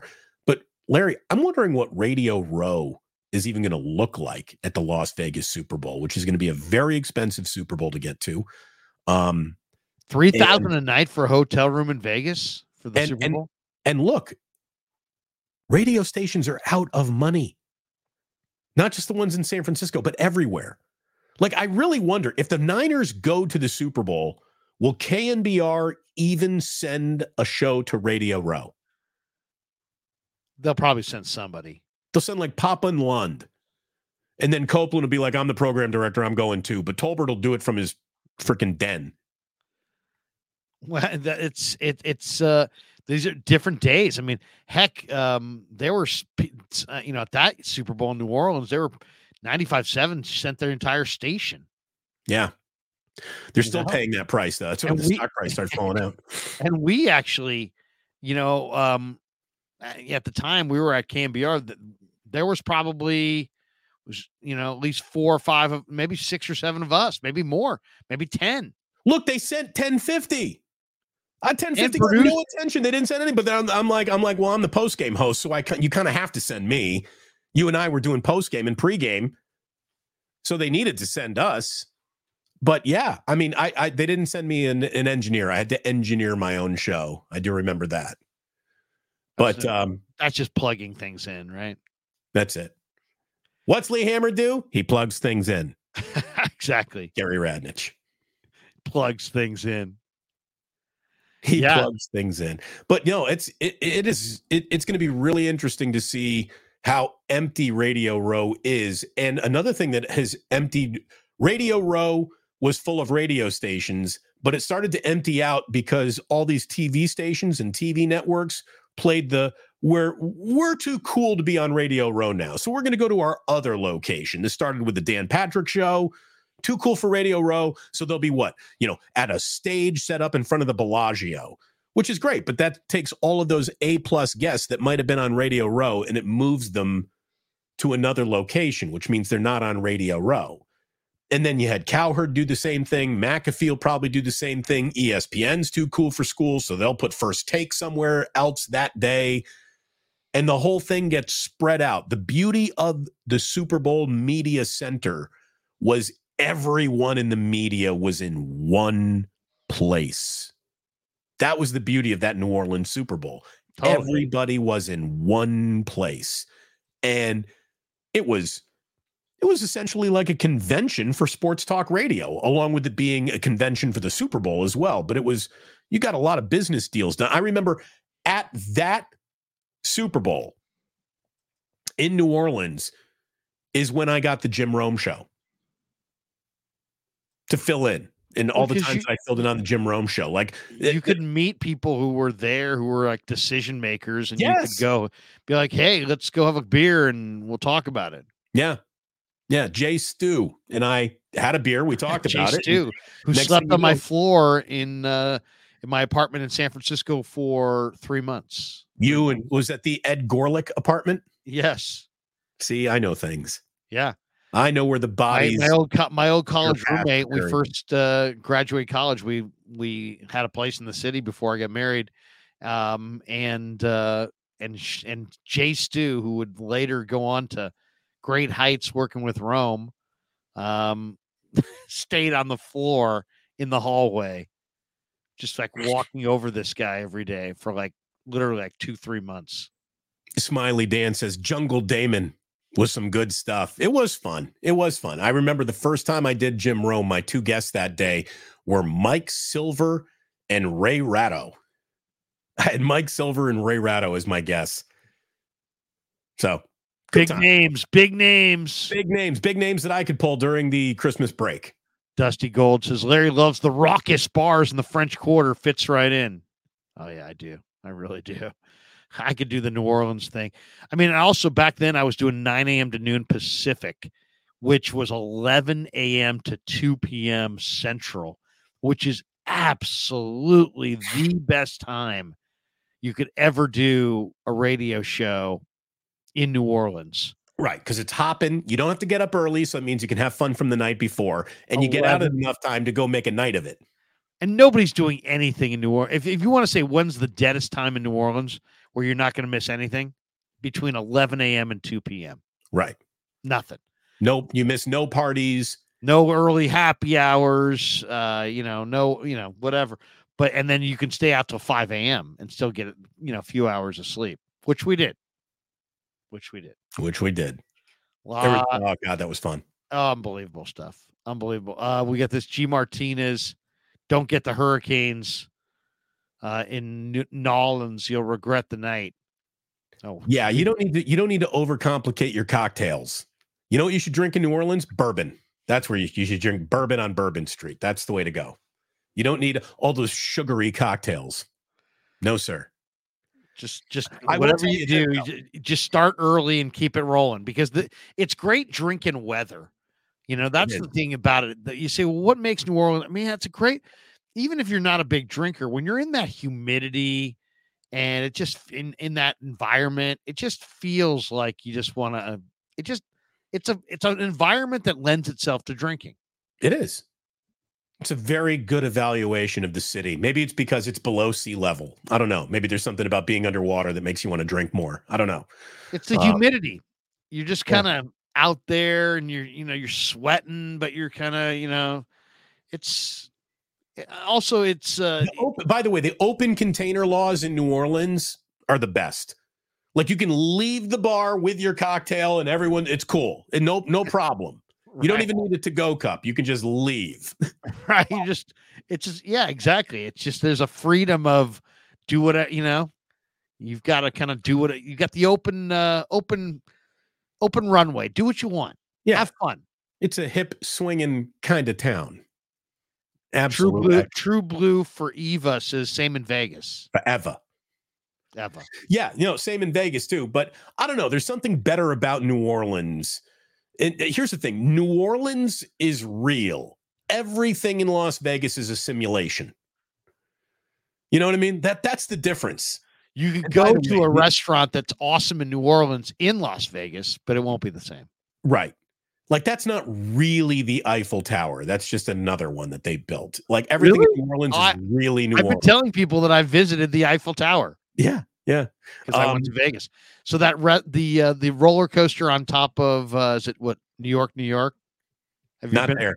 By the way, you want to talk about one of the? They got rid of it. They got rid of the roller coaster. No. It's there. It's still there, but no, it's not. They don't have roller coasters around skyscrapers in Manhattan. That is a facsimile. So, G Martinez, New Orleans is grimy. Hey, look, Larry and I like grimy games. Can the Niners win a grimy game? That's in New Orleans. The question. I will say this though.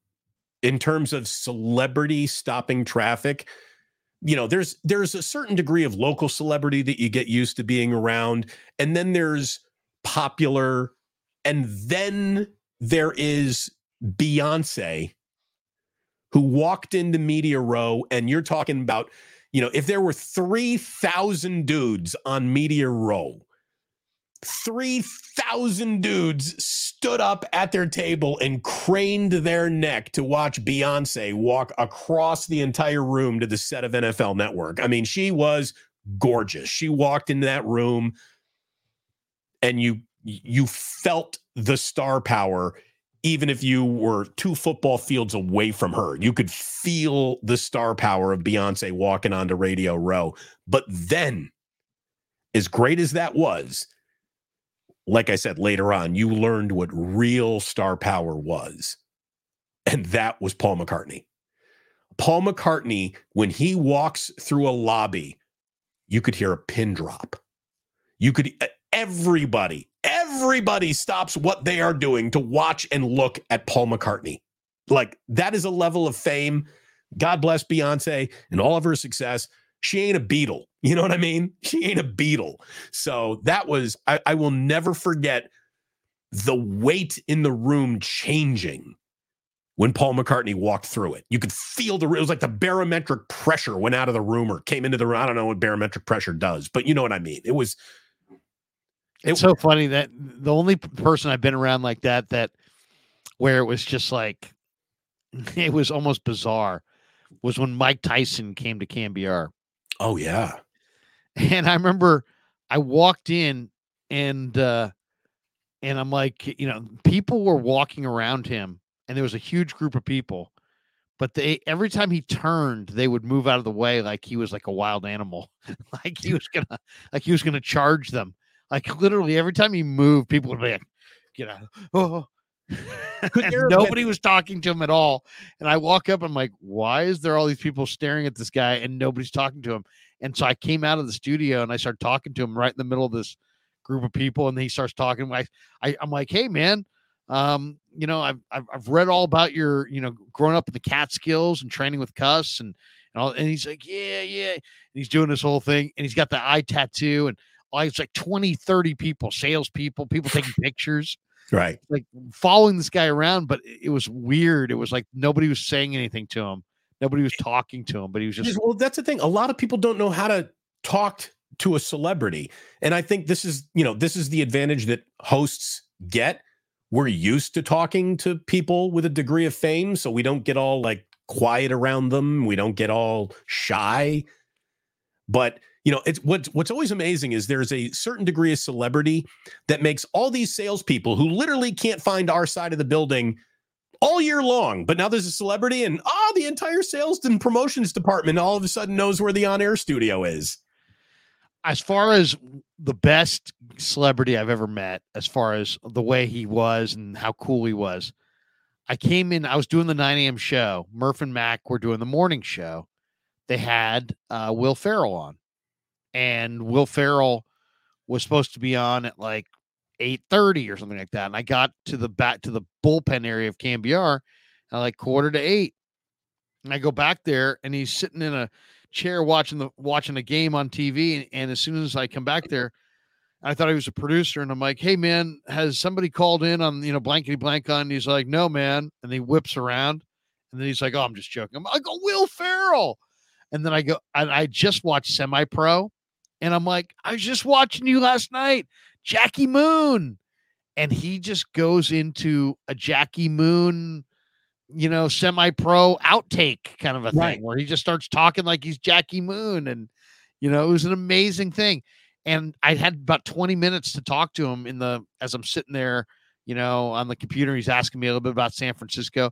He is one of the coolest, most down-to-earth megastars that I've ever met. I mean, he just could not have been nicer, could not have been more normal, and, very, very cool guy, Will Ferrell. Two of the best bullpen conversations I ever had, back in KNBR's bullpen, were with two comedians, Richard Lewis Richard Lewis had like a half an hour to kill. And Richard Lewis decided, I'm going to kill this half an hour talking to this kid.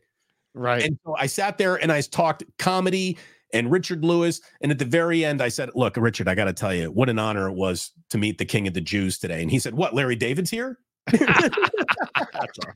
So that was great. And the other guy, and this was before the podcast fame. This was just, I'm a comedian at Cobb's this weekend. I had a really cool, like half an hour long conversation with Joe Rogan before Joe Rogan became podcast number one in the world, Joe Rogan. He was just a guy, Fear Factor touring comedian Joe Rogan. And like we were talking about eating cockroaches on the show, like that's where it wasn't, we didn't talk politics. We didn't talk anything. I did the nighttime show opposite Billy Steele, the late Billy Steele, who I loved like a brother. He was great. He was worked at the Bone. And I met both Sammy Hagar and Slash from Guns N' Roses. Slash from Guns N' Roses was sitting in the lobby. We're on the 11th floor of this office building, and he's smoking. And I didn't recognize him. And so I come out to go to the bathroom and I'm like, hey, what's up, bro? And he's sitting in the lobby and the door's kind of down. So it's like, it's dark, it's late at night. It's right. 10 o'clock at night. Nobody's there. And so I go to the bathroom through the copy room, come back through the copy room, and he's still sitting there smoking. I'm like, hey, bro, it's California in like 2004. You can't smoke in the building. In the building, you got to go out on the balcony. And he's like, "Oh, sorry, man." And then as I'm saying that, Billy Steele opens the door. He's like, "Larry, this is?" He's like, "This is Slash from Guns N' Roses." And I'm like, "Well, hey, Slash, didn't recognize you at the top hat." Yeah. So my who is that in the lobby story when I was at KNBR, because the KNBR studio in the old building shared a window with the lobby. Like you could look out KNBR studio window through the hallway into the lobby window and see who's sitting in the lobby. And there would be like who was I can't remember the name of the woman who was the receptionist, the African American woman. Yeah, Special K, exactly. I don't even know her name, but everyone called her Special K. She was fantastic. And then, Liz Lemon would come out and fill in for her when she had to go to the bathroom or something like that. That was fun. And no, not Liz Lemon from 30 Rock, but we had our own Lemon. Isabel Lemon. Isabel, that's right. Not Liz, is Lemon. Anyways, so there was nobody in the lobby. It was like some weekend thing. And I'm in there doing something. I'm in the studio and I look across the lobby and I'm like, God, that lady looks like Bonnie Raitt. And then she had the streak in her hair. I'm doing the segment, right? I'm on the air. So she is literally standing in the lobby by herself. And finally, I'm like, all right, Sports Talk listeners, I have to go to commercial break early because I think Bonnie Raitt is in the lobby and nobody's like helping her. And I walk in and it was Bonnie Raitt. She was there for like some K-Fog music studio or something. Yeah. Go through the days, man. I'm Norm McDonald I met at KNBR. He was going in to go on with on the Bone with Lamont and Tonelli. It's amazing all the different people that you kind of come across.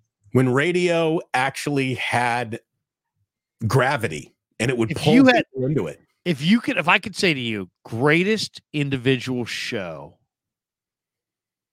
that you've ever done. Two of mine come to mind, and I'll give you a second to think about yours because I put you on the spot. Two of mine, when the Giants clinched the playoffs in 2000, and it was year one of the ballpark. We had a party, a Giants only party with their wives and families and friends. After the game that went literally almost all night. And I had Sabian on. This is inside the bar, which was later, I guess, the Chop House or whatever you want to call it. I'm not sure what it's called right now, but it was Restaurant 24 at the time. And it was like the Giants own, they hadn't sold it to anybody yet. So they kind of owned it. So it was like their own bar and restaurant. And they closed it to the players and their families. and who, a select group of about 200 people or whatever it was. And then Sabes sat there with me, and we did like an hour and a half, like after midnight. I mean, it was an amazing show. That was one. There was another one that Tony La Russa had an ARF Foundation dinner at the Silverado Country Club in Napa. And they told me to host this roundtable. And I'm like, yeah, great. And this is like on a Friday or on like a Thursday. And they're like, yeah, host this roundtable tonight. And I'm like, yeah, no problem. And I'm like, who's on the roundtable? He's like, Tony La Russa, Bill DeWitt, the owner of the Cardinals, Lon Simmons, Jack Buck. Hey, how you doing, Larry? So I got Lon Simmons, Jack Buck, Tony La Russa, Bill DeWitt, and we're sitting around this table after having this incredible dinner, drinking. These guys are all staying there for the weekend. And we got bottles of wine. You got Jack Buck and Lon Simmons and Tony La Russa telling old baseball stories and stories of early broadcasting. I mean, it was unbelievable. Lee J and I, the great Lee Jones, and I sat there and we're like, that was like historical. So it was so good that Agnew called at like 9 o'clock, and he's like, take this thing to fucking midnight. You take this thing to midnight, Krieger. And I'm like, Bob, we started at 7. It's almost, we've been going for 2 hours. Like, take it to midnight. So we took it to midnight, and it's like, we get to midnight. And I think I was thinking it was going to be hard. I would just be like, hey, welcome back. We're here. I named all the people. And then I would just kind of shut up and let Lon and Jack Buck and these guys just talk amongst themselves. The best thing you can do as a host when you have Hall of Fame broadcasters sharing the stage with you is ask a question and shut up. Right. Turn your mic off. Exactly. Let them handle it. These guys are in the Hall of Fame for a reason. Yeah. So let them do it. Unbelievable. It was like Lon chopping it up with Jack Buck, and I had a couple of really fun experiences at KNBR Giants Fan Fest where like I shared a stage with Zito and Kane and Posey and like Brandon Crawford and Brandon Belt was up there. And I really I was proud of myself that day because I thought I did a good job asking questions that brought out some personality in the guys, conducting like a crowd Q&A. And I did a good job facilitating all of that and making everybody look good. That's one of my better days at KNBR.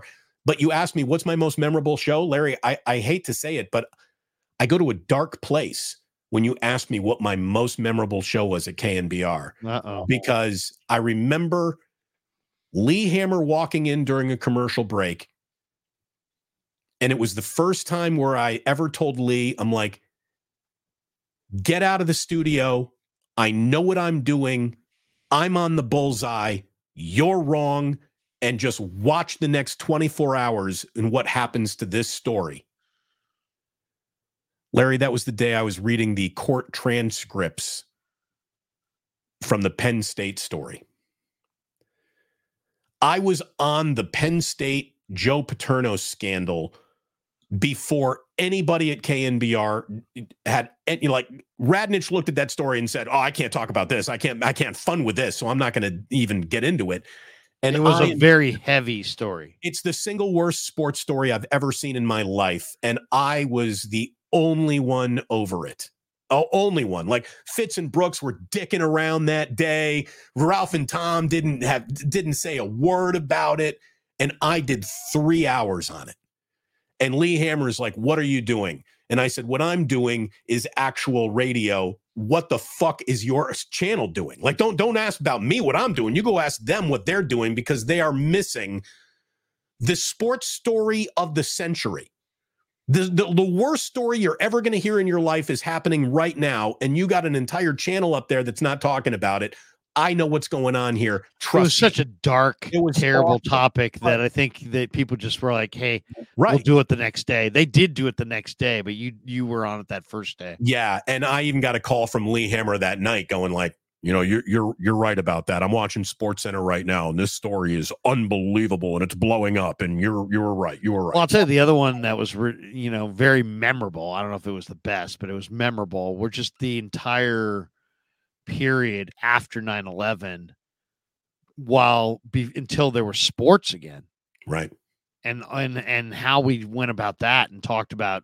We were on the air, not talking sports, and really not talking about anything because we really didn't know that much about it, so it's like but there was a lot of good stuff in there for sure. There's been so many good ones, so many incredible shows, but those were the ones. We caught we got 2 of the last tickets to Disneyland before it all burnt down. We really did. And we came in at the tail end of it. Like the Susquehanna owned KNBR days were the end of the glory days. It was like when the mob ran Vegas, working for Tony Salvador, who had a budget that went to wherever Tony wanted it to go.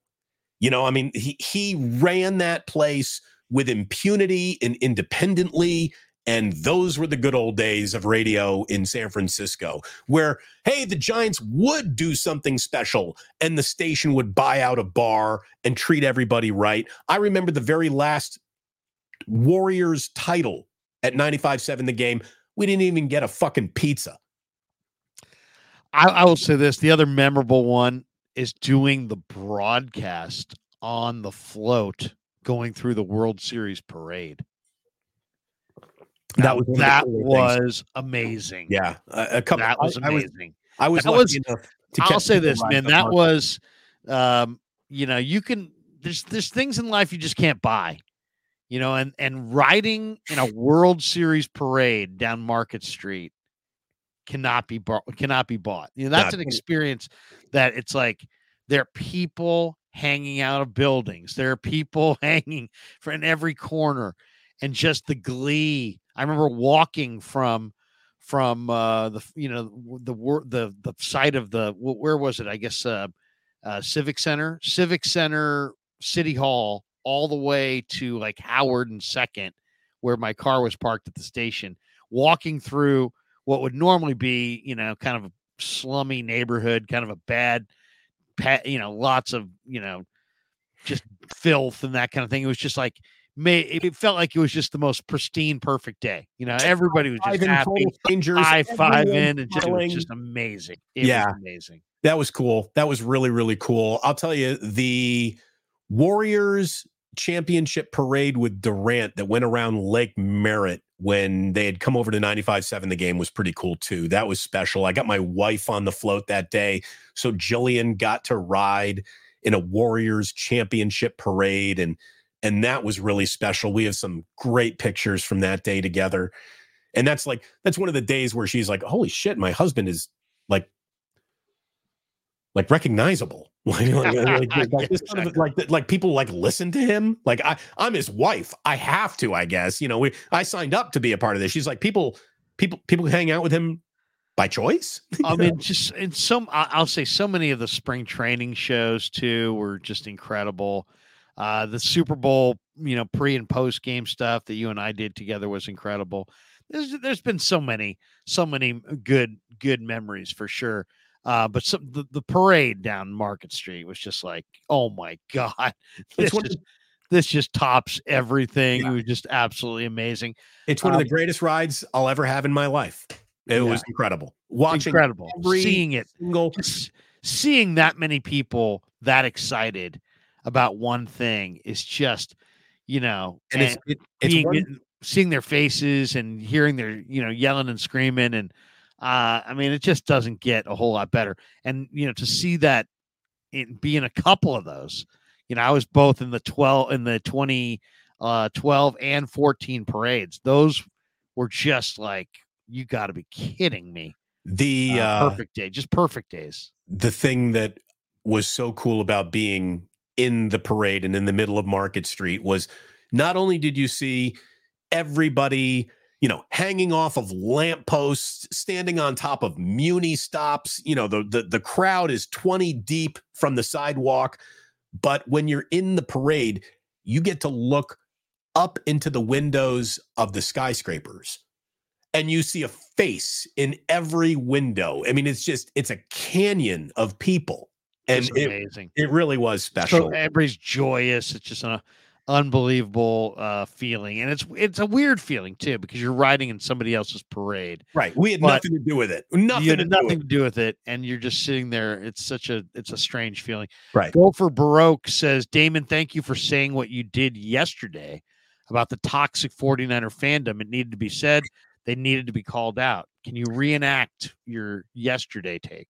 Yeah, look, I mean, I even put it up as a standalone video on my channel, which you can go watch if you're interested, Larry. Feel free to become a member. Like and subscribe, Larry. Like and subscribe. Like and subscribe. But look, it was basically 70% of Niner fans are great football fans, but it used to be like 10%. Now it's grown to as many as 30%. I would say 3 out of 10 Niner fans are absolute bitch ass punks who don't know anything about football and are, Grant Cohn disciples, for the lack of a better way to describe them. All they want to do is 49er fans could watch a 50-game winning streak. They lose game number 51 and they're like, well, you should bench that guy and you should start Darnold and you should fire Shanahan and you should, there is a level of assholery that is applied. It's a great word. To fandom that used to not be applied to fandom. I mean, here's the thing. It's just toxic. I mean, it's not real. It's not everybody's voice was supposed to be heard. The internet, chat rooms, Twitter, YouTube has allowed any voice, whether it be qualified or not, to enter the conversation. And not everybody not everyone's supposed to be in the conversation. Some people are just supposed to shut up and listen. And there are too many people who think that their desire to have things go their way all the time trumps reality. As we say all the time, this league is built to destroy success. To maintain success for a month in the NFL is an incredible accomplishment. Every 4-game winning streak should be treasured in this league. That's how hard it is to win 4 or 5 games in a row. Shanahan has pulled off 2 5-game winning streaks in the same season. Going back to last year, at one point, there was a 16-game winning streak going on. Any way you want to measure it or chalk it up or look at it or examine it, including the embarrassing loss to the Baltimore Ravens, when you look at it, all of it, this is still one of the single greatest seasons that Kyle Shanahan has ever coached. Therefore, it's one of the single greatest 49ers seasons that a lot of this complaining crowd has ever seen. Most of the people complaining, Larry, I cannot help but notice that most of the people complaining weren't even around for the last Lombardi Trophy in the 90s. What is there to complain about with Shanahan? Right. They're second in total offense.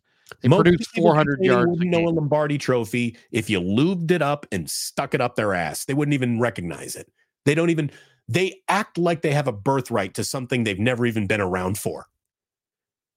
And that is what drives me nuts about some of these overprivileged, over-onlined, Well, they're so Niners centric. It's like, hey, guess what?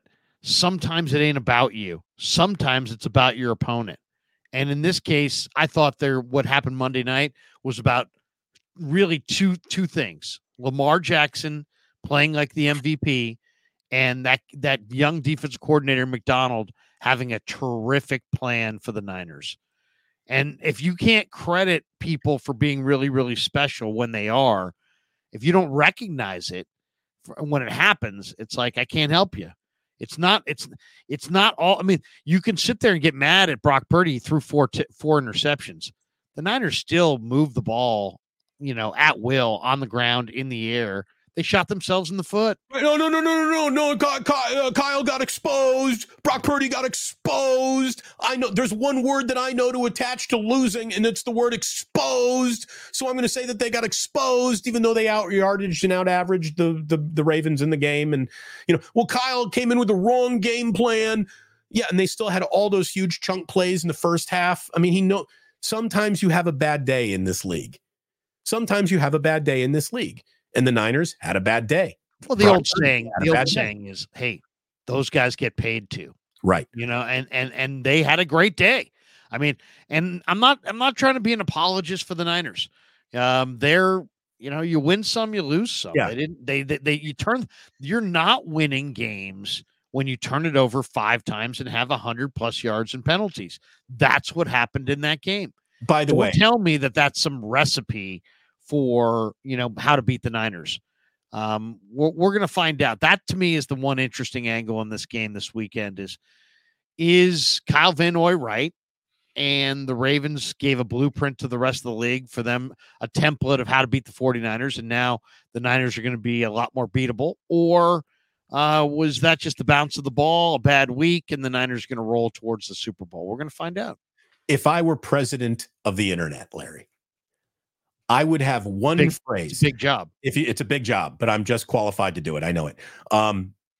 If you've ever typed this phrase, if you want to give yourself a litmus test, am I a piece of shit fan or not? If you've ever typed this phrase into a comment or a chat or a reply on YouTube or on Twitter or anywhere, if you've ever typed the phrase, "That aged poorly," you should be banned from the internet forever.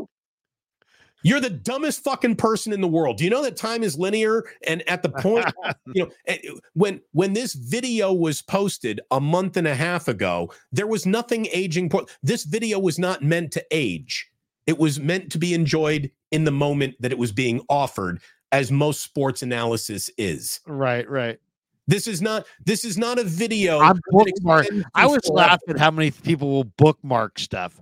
It's like, do you how much free time do you have in your hands? Right. I'm going to come back and tell you, that really positive video about the excellent season Brock Purdy was having. I didn't say a word about it the 5 weeks in a row where he's literally burning defenses down to the ground. But the minute he has a bad game, that aged poorly. You fucking untalented, unoriginal, marching with the dumbest phrase possible. As soon as I predicted that Trey Lance was going to be traded, people would be like, this will be fun to come back to. It's like, how fun is it now after he was traded? People are always looking for receipts, and they're always looking to throw it in your face. Yeah, that's the beauty. That's the beauty of it. That's all right. I can live with it. The people, Larry, the people that keep receipts are the same people who've never picked up one tab. Right. Those are the people who keep receipts. Never paid for a dinner, but I keep receipts. I keep receipts. What did you say? Oh, yeah. Well, what can you say? What can you say? If you talk long enough and you give enough opinions, you're bound to be right. You're bound to be wrong. Right.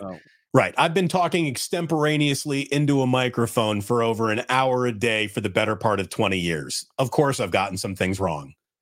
Nicotina says the Giants are front runners for Matt Chapman. Great. Awesome. They already have a good third baseman. His name's Casey Schmidt. They could use Bellinger, though.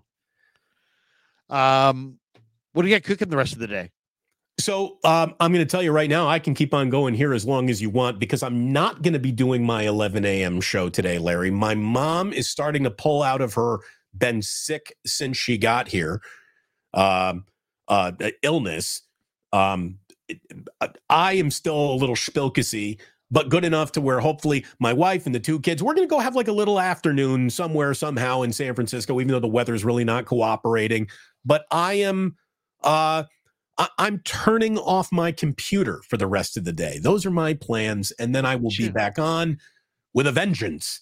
Come 2-minute warning of 49ers and Commanders. I hope everyone decides to like and subscribe. And then tomorrow too, you're off today and tomorrow. Well, what I'm going to be doing tomorrow is posting some of the videos that the incredibly talented, massively valuable Kevin Kruger is going to produce from today's Wake Up. So we will be posting things on the channel, but I don't think I'm going live until we get to that 2-minute warning again, unless something huge happens, in which case, sure, I'll hop on. But yeah, I think I haven't had much of a vacation at all. Again, it's been no days off pretty much through the entire holidays.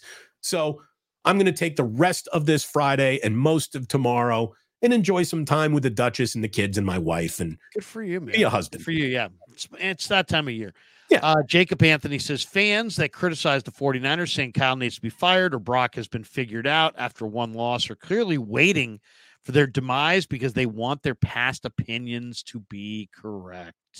Yeah, that's it. That is it. Bingo. Ding, ding, ding, ding, ding, ding, ding, ding, ding. Jacob Anthony has answered the question. Thank you, Jacob. Good job, Jacob. Do you have any do we have any super chats that you need to get to here, Larry? No, I know we've got a few. We have a few that we already got to. We got this one too. Stay Greasy says, can we talk about the Giants for a second? They're not doing enough. What do you want to talk about? We got 400 people in the room right now. Do we want to chase them out by talking about what the Giants aren't doing? All I got to say is the Giants better get rolling. Otherwise, I mean, they were one of the worst offensive teams in all of baseball last year, and I don't see that doesn't look like it's going to be a change in anytime soon. The biggest move that the Giants have made so far this year is Juan Soto's no longer a division opponent. But unfortunately, now look at the Dodgers. So the Padres don't even matter anymore. It's a disaster. Yeah, it's a disaster. It's a disaster. We'll see. I mean, people say, oh, you're always ripping the Giants. I'm always ripping the Giants because the Giants don't do anything. And then when they sign the KBO hitter, I'm just skeptical of whether he's going to be good.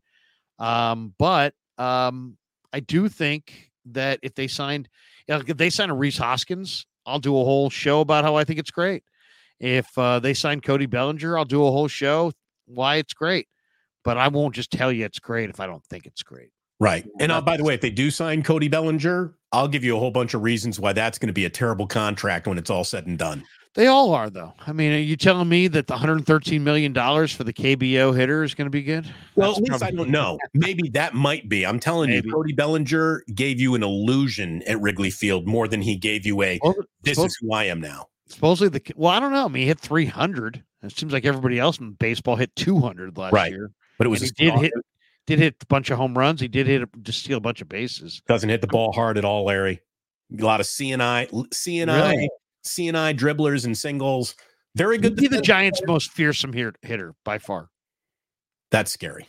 I mean, think about it. That's an indictment on them, not an indictment on him. I'm just saying. Lyle Bolyard says, Ravens don't scare me. 5 turnovers, and their total is 33 points. I hope they do meet in the Super Bowl. See, there you go. I wouldn't mind that as well. I wouldn't mind a Niners-Ravens rematch in Vegas. JJ Raider, I'm going to wrap up here because I'm going at 10:45 with Chase Sr. I'll be on the radio today at 2.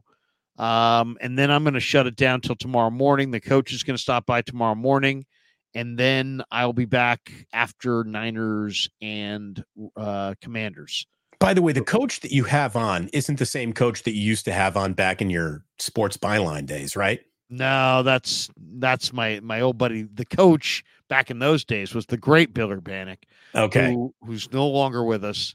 He's in the football film watching room in the sky. But let me get in for JJ Raider here and ask the question in a Trent Baalke-ish kind of way. Ralph, what would you say you had most in common with Mike Tyson? You always gotta go there, Trent. You think you're gonna embarrass me? You're not gonna embarrass me. I bet you Mike likes tennis. I like tennis. I know Mike likes pizza. I like pizza. Mike likes Amici's. I like Amici's. Tate does too. So does Tommy. We all do. And I always get extra olives. And when I go to the Giants game, I get the garlic fries. And then I ask them for a brown bag because if you put them in a brown bag, what I found out, Trent, is that the flavor really sinks in. And then when you bring it to the studio, it waffles over the rest of the studio. That's a walk-off, folks. Have yourself a great weekend. Larry and I will both be back at it Monday at 8 a.m. Wake up, and hopefully we're going to be talking about a big win over the Commanders, because that should be up for the 49ers. This should be a get-right game in D.C. against an inferior opponent, but dangerous still, because they got nothing to lose. There's no reason for them to not throw the entire playbook at the 49ers. Expect flea flickers, expect end arounds, expect all kinds of goofy nonsense, fake punt, onside kick. Be ready for it all. Riverboat Ron should be on full display, but so should the 49ers' overwhelming talent. I think they win big over the Commanders. There you go. There's a myriad of opinions that we're going to share vis-a-vis the microphone, vis-a-vis this YouTube channel, vis-a-vis Damon's fandom. All right. Hey, by the way, thanks to New York style Italian sausage. One of the only kind of Italian sausage I eat is New York style Italian sausage. Thank you to Pig and a Pickle, the title sponsor of the Krug Show. Love Damon and Mary. We had a great time out there. Merry Christmas and Happy New Year to all the good people at Pig and a Pickle. Marin Auto Glass, my man Saeed, big sponsor of the show. Thanks to Marin Auto Glass. Thanks to Underdog Fantasy and Mojo Fantasy for sponsoring the Krug Show. Make sure you check that link in the description. Use that promo code Krug, K-R-U-E-G, and they will match you up to your first $100. Damon, anybody you'd like to thank on the sponsor side before we bolt for the door? Love the YouTube channel. Love to Ike's. Ike's is our main sponsor here, and get yourself a delicious sandwich at Ike's. Think about maybe picking up a burger at Uncle Boy's in the inner Richmond. You want to make any wagers, mybookie.ag. Use promo code Damon there. And outside of that, boy, if you got a knee that's barking at you, Dr. Paul Hughes, go to orthopedicsurgeries.com for cellular replacement therapy, which is a serious option to take other than surgery, which could really, really set you back. So orthopedicsurgeries.com to see what Dr. Paul Hughes can do for you. Larry, thank you. I'll tell you what the audience can do for me. If 4 of your subscribers who are not subscribed to me hit that subscribe button right now, I'll officially be at 15,000 subscribers. So I'm 4 away from 15,000. Hit that subscribe, hit that like button. Larry and I both offering memberships. Be a part of what I think is really one of the best pairings you're going to find anywhere on YouTube. As always, Larry, a total pleasure. Can't wait to see what Kevin pulls out of this one today. Will he do a segment on 49ers Super Bowl memories that you and I provided? A lot of good old KNBR stories that people loved. The chat really liked hearing some old radio, war stories. So thank you very, very much for listening and tuning in, supporting what Larry and I are doing. And again, Larry, congratulations on the new neon sign behind you. That thing looks awesome. Oh yeah, thanks. Thanks to all the the subs on our end, 32,560. Thanks to all of you. Have a great day. For Damon, I'm Larry. Peace.